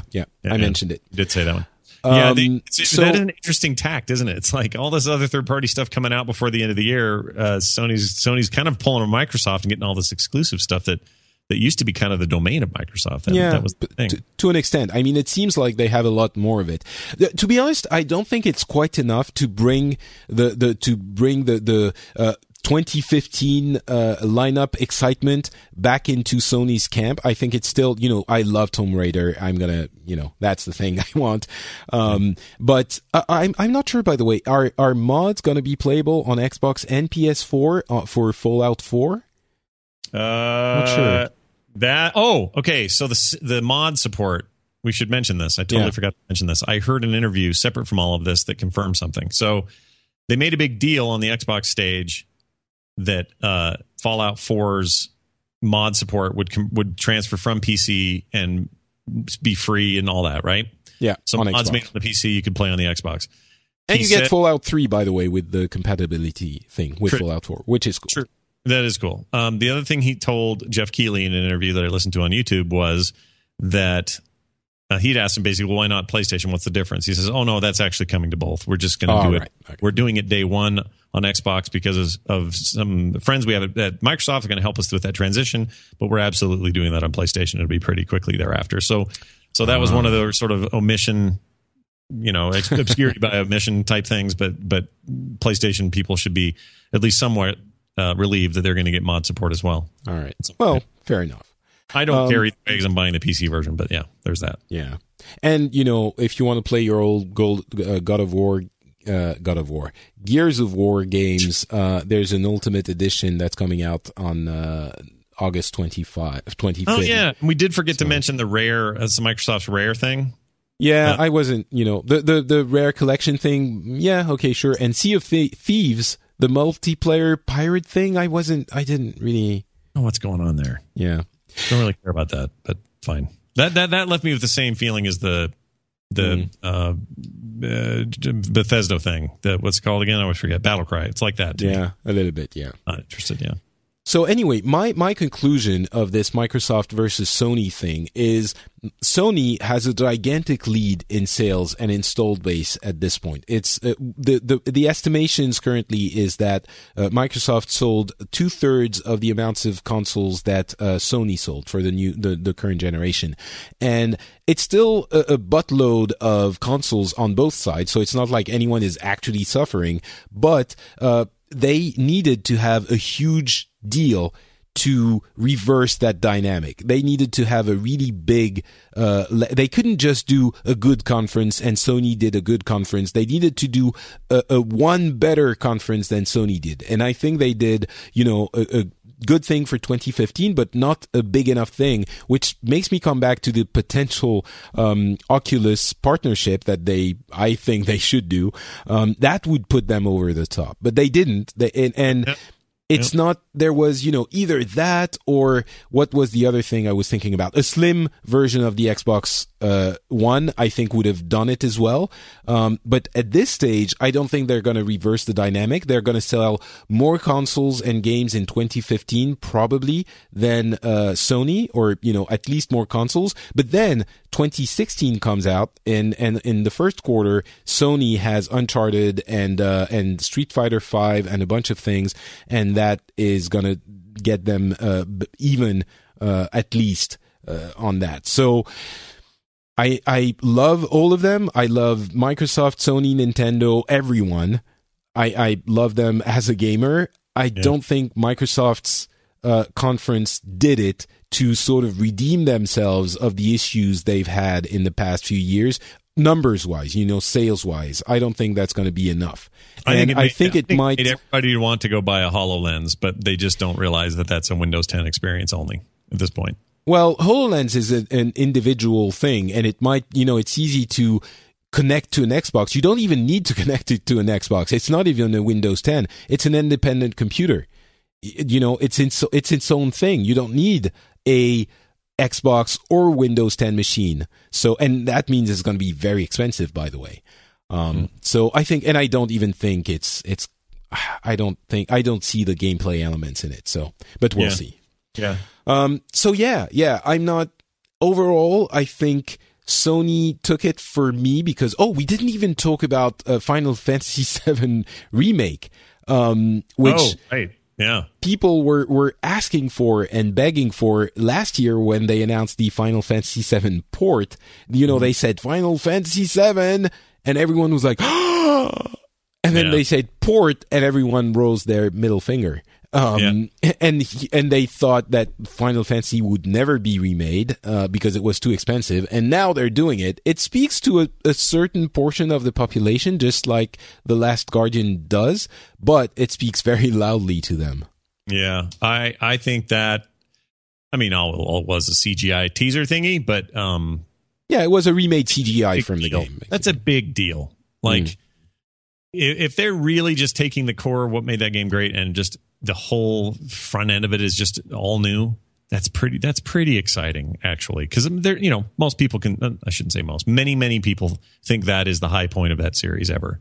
And to give that kind of, again, you're right about the fan service at these events. That was fan service 101, and to finally be doing that's kind of a big deal for a lot of people. I don't know how I feel about it because I've never been a big Final Fantasy guy in the first place, but I have to admit I'm intrigued. So. Well, the thing you have to understand for this conference is, The Last Guardian is a tremendous piece of news for some people. Final Fantasy VII Remake is a huge, it's all of the things that people were hoping for that we knew would never arrive, would never materialize. And that includes Shenmue, by the way. Which we should talk about in a second. But Shenmue is also one of those things that we never thought would actually see a sequel ever. And some people loved it. It has a huge cult following.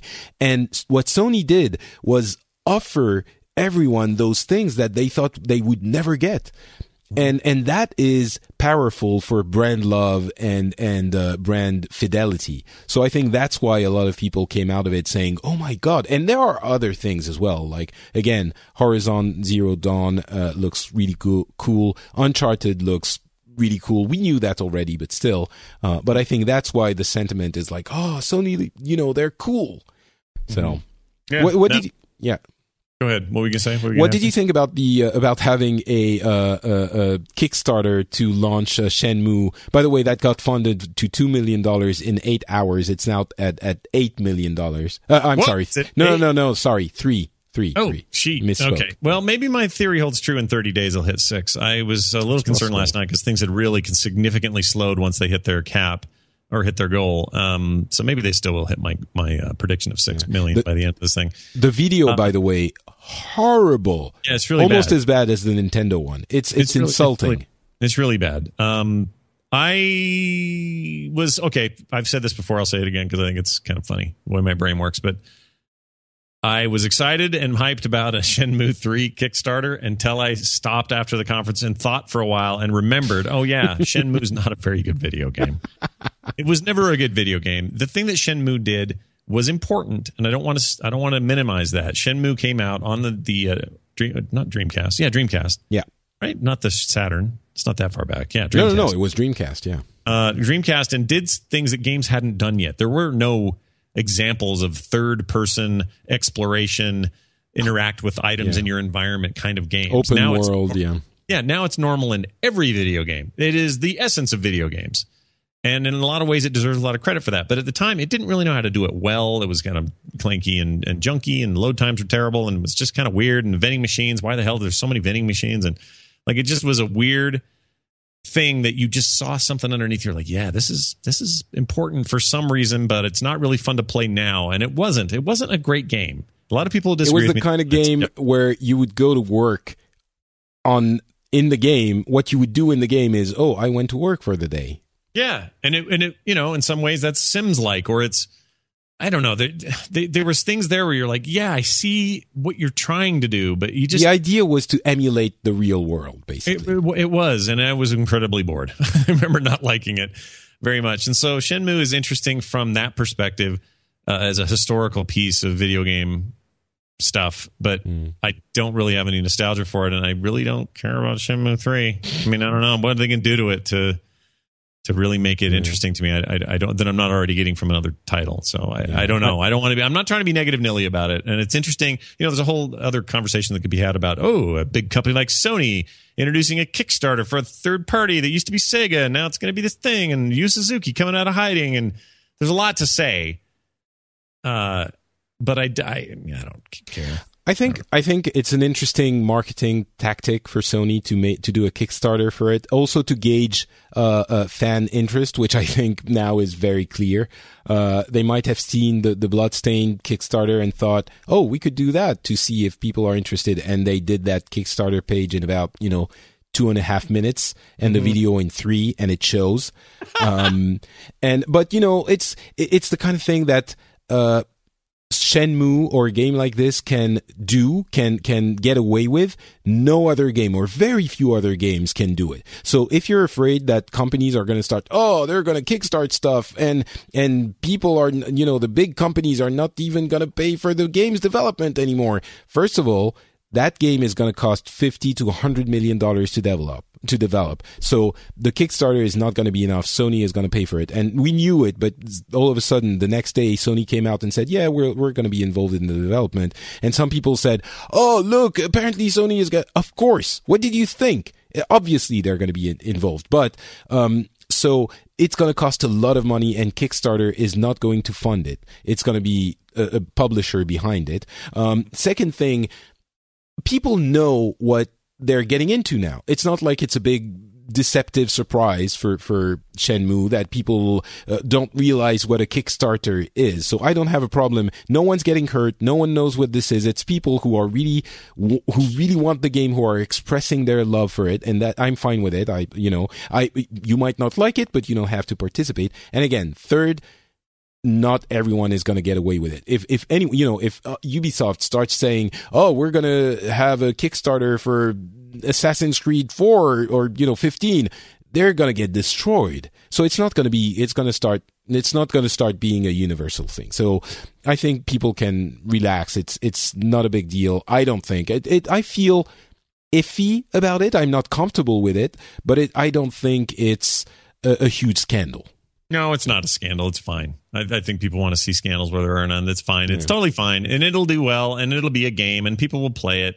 My only issue is it'll be, if it's going to be true to its legacy, it needs to be like a Shenmue game, and those aren't very fun. So, well, they could do an updated, just an open world game with the learnings that we've had in the past 20 years. So they could, in the continuation of the story of Shenmue and Ryo Suzuki, and honestly, The Last Guardian, I'm kind of interested. Final Fantasy VII, maybe I'm going to check it out. I loved it back then, but and this one, Shenmue, maybe. I'm not hyped about any of those specifically, so I don't mind it. But it's not. I don't have to, because I'm not specifically interested. I don't have to hate them, right? So it's fine that it's happening. I don't care. I don't want to freak you out or anything, Patrick, but check my latest tweet real quick. What's happening? I can't believe this is in this game. So the little vault game, Vault Shelter? Yes. The Fallout Shelter? Just take a look at that screenshot that a fan found in his game. Oh my God. Yeah. What? Scott Johnson is back there podcasting in a room and saying, if there's anyone out there, they'll be sure listening to me. And the name is Scott Johnson. Why is that ringing? And there's a bunch that's... Oh my God, I'm so proud of you right now. I might poo a little. I might poo my pants right now. I am very proud that this is happening. That's amazing. All right. If that's real, and I have no confirmation yet, it's look Photoshop, but I don't know how that, I don't know what's going on there. That's crazy. I'm very proud of you.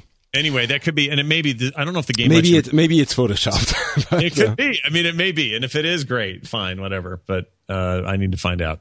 Okay. Anyway. All right. So, where are we? Sony... Sony had a cool conference. Nobody showed. I was surprised. Nobody showed The Witness. Jonathan Blow's The Witness was a huge deal on stage last year. That's true. And, there was nothing, and I think that's due out this fall. And I really thought we'd either hear from Blow himself or at one of these conferences, or they at least show it in the indie showcase, or maybe he's going to go to Gamescom. I guess so. I don't know. Maybe. I'm really curious about that game, and I don't know what's happening. So. Anyway. We didn't talk about Firewatch, which was presented before, and it's a weird exploration mystery game on PlayStation 4. It's in Wyoming, and what I really liked was the voice acting and the scripting. You're talking to someone through a walkie-talkie, and it's very well written. There's weird things happening, and by the end of the trailer, the girl on the other side is saying, wait, you're not in your tower anymore? What are you doing? And he's like, no, I'm not there. And she's like, then who is? And you turn around and you're like, yes, who is in that tower? Yeah. So I thought that was neat. Dreams by Media Molecule is weird. It's like an artistic dream maker thing that you can share your dream scenes with other people and they're gonna build on them. I don't know what it is. I'm all into that. Whatever that is, I'm pretty open-armed on that. Again, I lean this way. I lean toward weird indie experiences, and that one is definitely that. I don't know what you do yet. Gameplay-wise, I just know, once again, Media Molecule is doing some things visually and texturally that just make me think they're the best thing in the world. It's really, really cool looking. Understand. But who knows what you do? We don't know yet. There may have been some other interviews throughout the week that I've missed where they go into more detail, but as far as I know, they've been real cagey about what the actual gameplay is. No Man's Sky, no ETA, unfortunately. It should be 2015, but it hasn't been confirmed. Are you more excited, less excited, still puzzled by this wonderful space exploration game? As excited. Disappointed we didn't actually get more talk about it, or he didn't get to say much more about it, but it really doesn't matter. My brain is completely fixed on that game as being my most anticipated title of the year. So if it's really coming out this year, it cannot come soon enough. And hearing it's coming on PC as well is a gigantic thing for me, because I want that to be my platform of choice for that. So yeah, I'm all in still, even though we still know so precious little about the gameplay loop. Yeah. I don't care. I just want it, and I want it now. We're hearing it's mainly a space exploration game, and you basically, it's not a multiplayer game. Everyone is on the same data, and you go explore stuff, and it links back to the main server when you've found a planet. But you're not actually going to see other people in your world, and what you do on a planet doesn't affect what other people see on that planet. So every time anyone comes on the planet, even if you've harvested half of it, it's going to be as it was when it was first discovered for the other players. So it's very simple. You know, it's a team of 10 people, so obviously they can't make incredible, amazing things, although the game kind of is. But yeah, it's going to be very simple. Yep. All right. Uncharted 4, as amazing as I thought it would be, and that, you know what I really love about that game is the script, the dialogue. It's so funny and well written and clever and on point. I love it. Yeah, I can't wait. I mean, it's clearly an Uncharted game. Yeah, don't seem to be changing much about the core gameplay. Keep talking about the gameplay loop. That's all there. I think the physics in the environment are blowing my mind more than previous efforts in that series. So there's definitely something more happening there. A lot of really chaotic, sort of awesome action sequences. Small details like, the interaction with other people in the crowd and how he would, the combat finishers seem to always use some element of the background. So it was. Yep. It looks great. Sad about their little false start. They had another little glitch. It's only irritating in the shadow of the PlayStation experience where they had him fall through the world, and that was all like another glitch. So I'm worried some people are going to start to think that game's just a big glitch, but no one does. Nah, I don't think so. I think once again, proof Naughty Dog is making some of the most compelling things. If already a derivative of its own series, you could make that argument, I suppose. But I'm very much, as a first party venerable series on its fourth try goes, it's the one I'm most excited about. So very much looking forward to it. And you're right, the dialogue is just everything you want it to be. His interactions with Sully, it's Nathan Drake through and through. And if you don't already love that, then I can't help people like that. Agreed. So I think I mentioned the fact that there are Morpheus games presented at the show itself. Battlefront, we talked about the PvE elements that were shown on Tatooine, a sort of wave horde mode kind of thing. I think that's about it. So I want to conclude the episode, if we're there, I suppose. I want to ask you if there's, as I did in my French show, if there's one thing that you have to remember to keep with you in your heart from the entirety of the show, be it, something that's coming out now, that might come out later, or that might never come out. Just the one thing that you would like to keep with you from this year's E3, what would it be? It's a tie between the HoloLens thing, which that's all I'll say about it. Just I thought it was rad. What? That thing is smoke and mirrors, dude. Oh no, I agree. It's not. Okay. Even if it looks that good, and I guess I did say even if it doesn't come out in anything. Yeah, exactly. What they did, they didn't show me a game to play at all. They showed Minecraft in a way that you just have never been able to look at it. But the idea of that AR tech is always compelling to me. So I thought that was really neat. That stuck with me, despite my misgivings for the rest of their conference or even how they positioned HoloLens that day. But I thought that was neat looking. But the thing that really jumped out for me, probably more than anything else this year, was my brain kicked into gear when I saw visually what I was seeing, and then the concept sunk in for that game. I forgot the name of again. The one with the girl and the robots. It's freaking the dinosaur robot game. Oh, yeah. Horizon Zero Dawn. I can never remember that game's name. Anyway, it's not a great name, to be honest. It's a terrible name, and the Dawn part's a terrible add-on name. I don't know why they're naming it that. But when it clicked with me what had happened there, it's like, no, wait a minute. These are like prehistoric people, kind of doing their thing, telling stories, passing it on to generations, learning how to hunt, whatever. But those ruins are old, ancient buildings that were our buildings. So this is what, post-apocalyptic, civilization has died, this is their surviving, whatever, they've started over basically, who knows why, whatever. But then it clicks with me, these animals I'm seeing aren't animals, they're small robots that seem to be small land animal type robots doing stuff, and they seem to be wild and free. And it clicked with me. I went, oh, this is a story about a civilization that died, humanity starting from scratch, humanity's creation, that being technology, figured out a way to evolve and continue in nature in wild, uncontrollable ways. It all just landed on me, and I went, oh my gosh, this might be the most original idea video games have had in a long time. And that both the narrative and it appears to be what you do in the game are coming together for me in a way that nothing else at the show has for me. So that to me was the big one.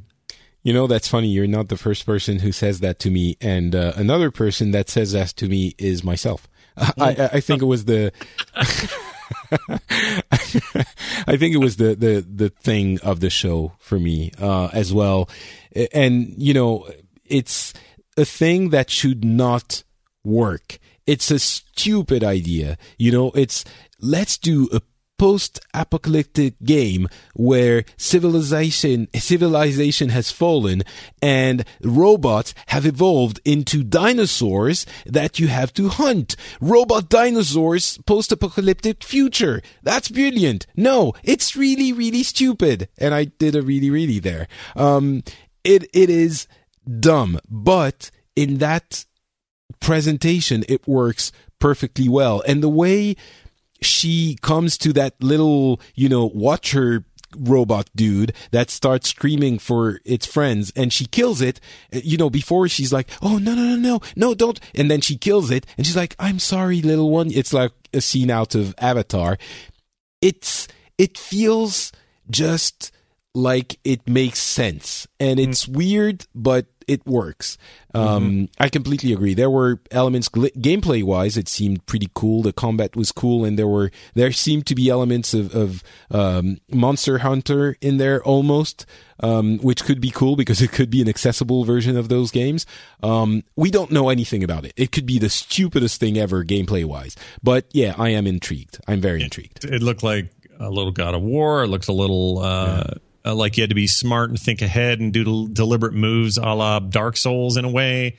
The visuals were uncannily beautiful. I just get another example of a really interesting, seemingly interesting female protagonist who's not naked, like you mentioned. Like really, just overall, that package looks shiny, and I'm all in, and I want to be told a new story, and I feel like video games are so rehashy that this might be able to borrow mechanics from a lot of different things, but tell it in a way and use it in a way that is wholly new and in a AAA way. So, Agreed. all my guns were firing. I think that game looks amazing, and it really stood out. So yeah, for me, that was the big one.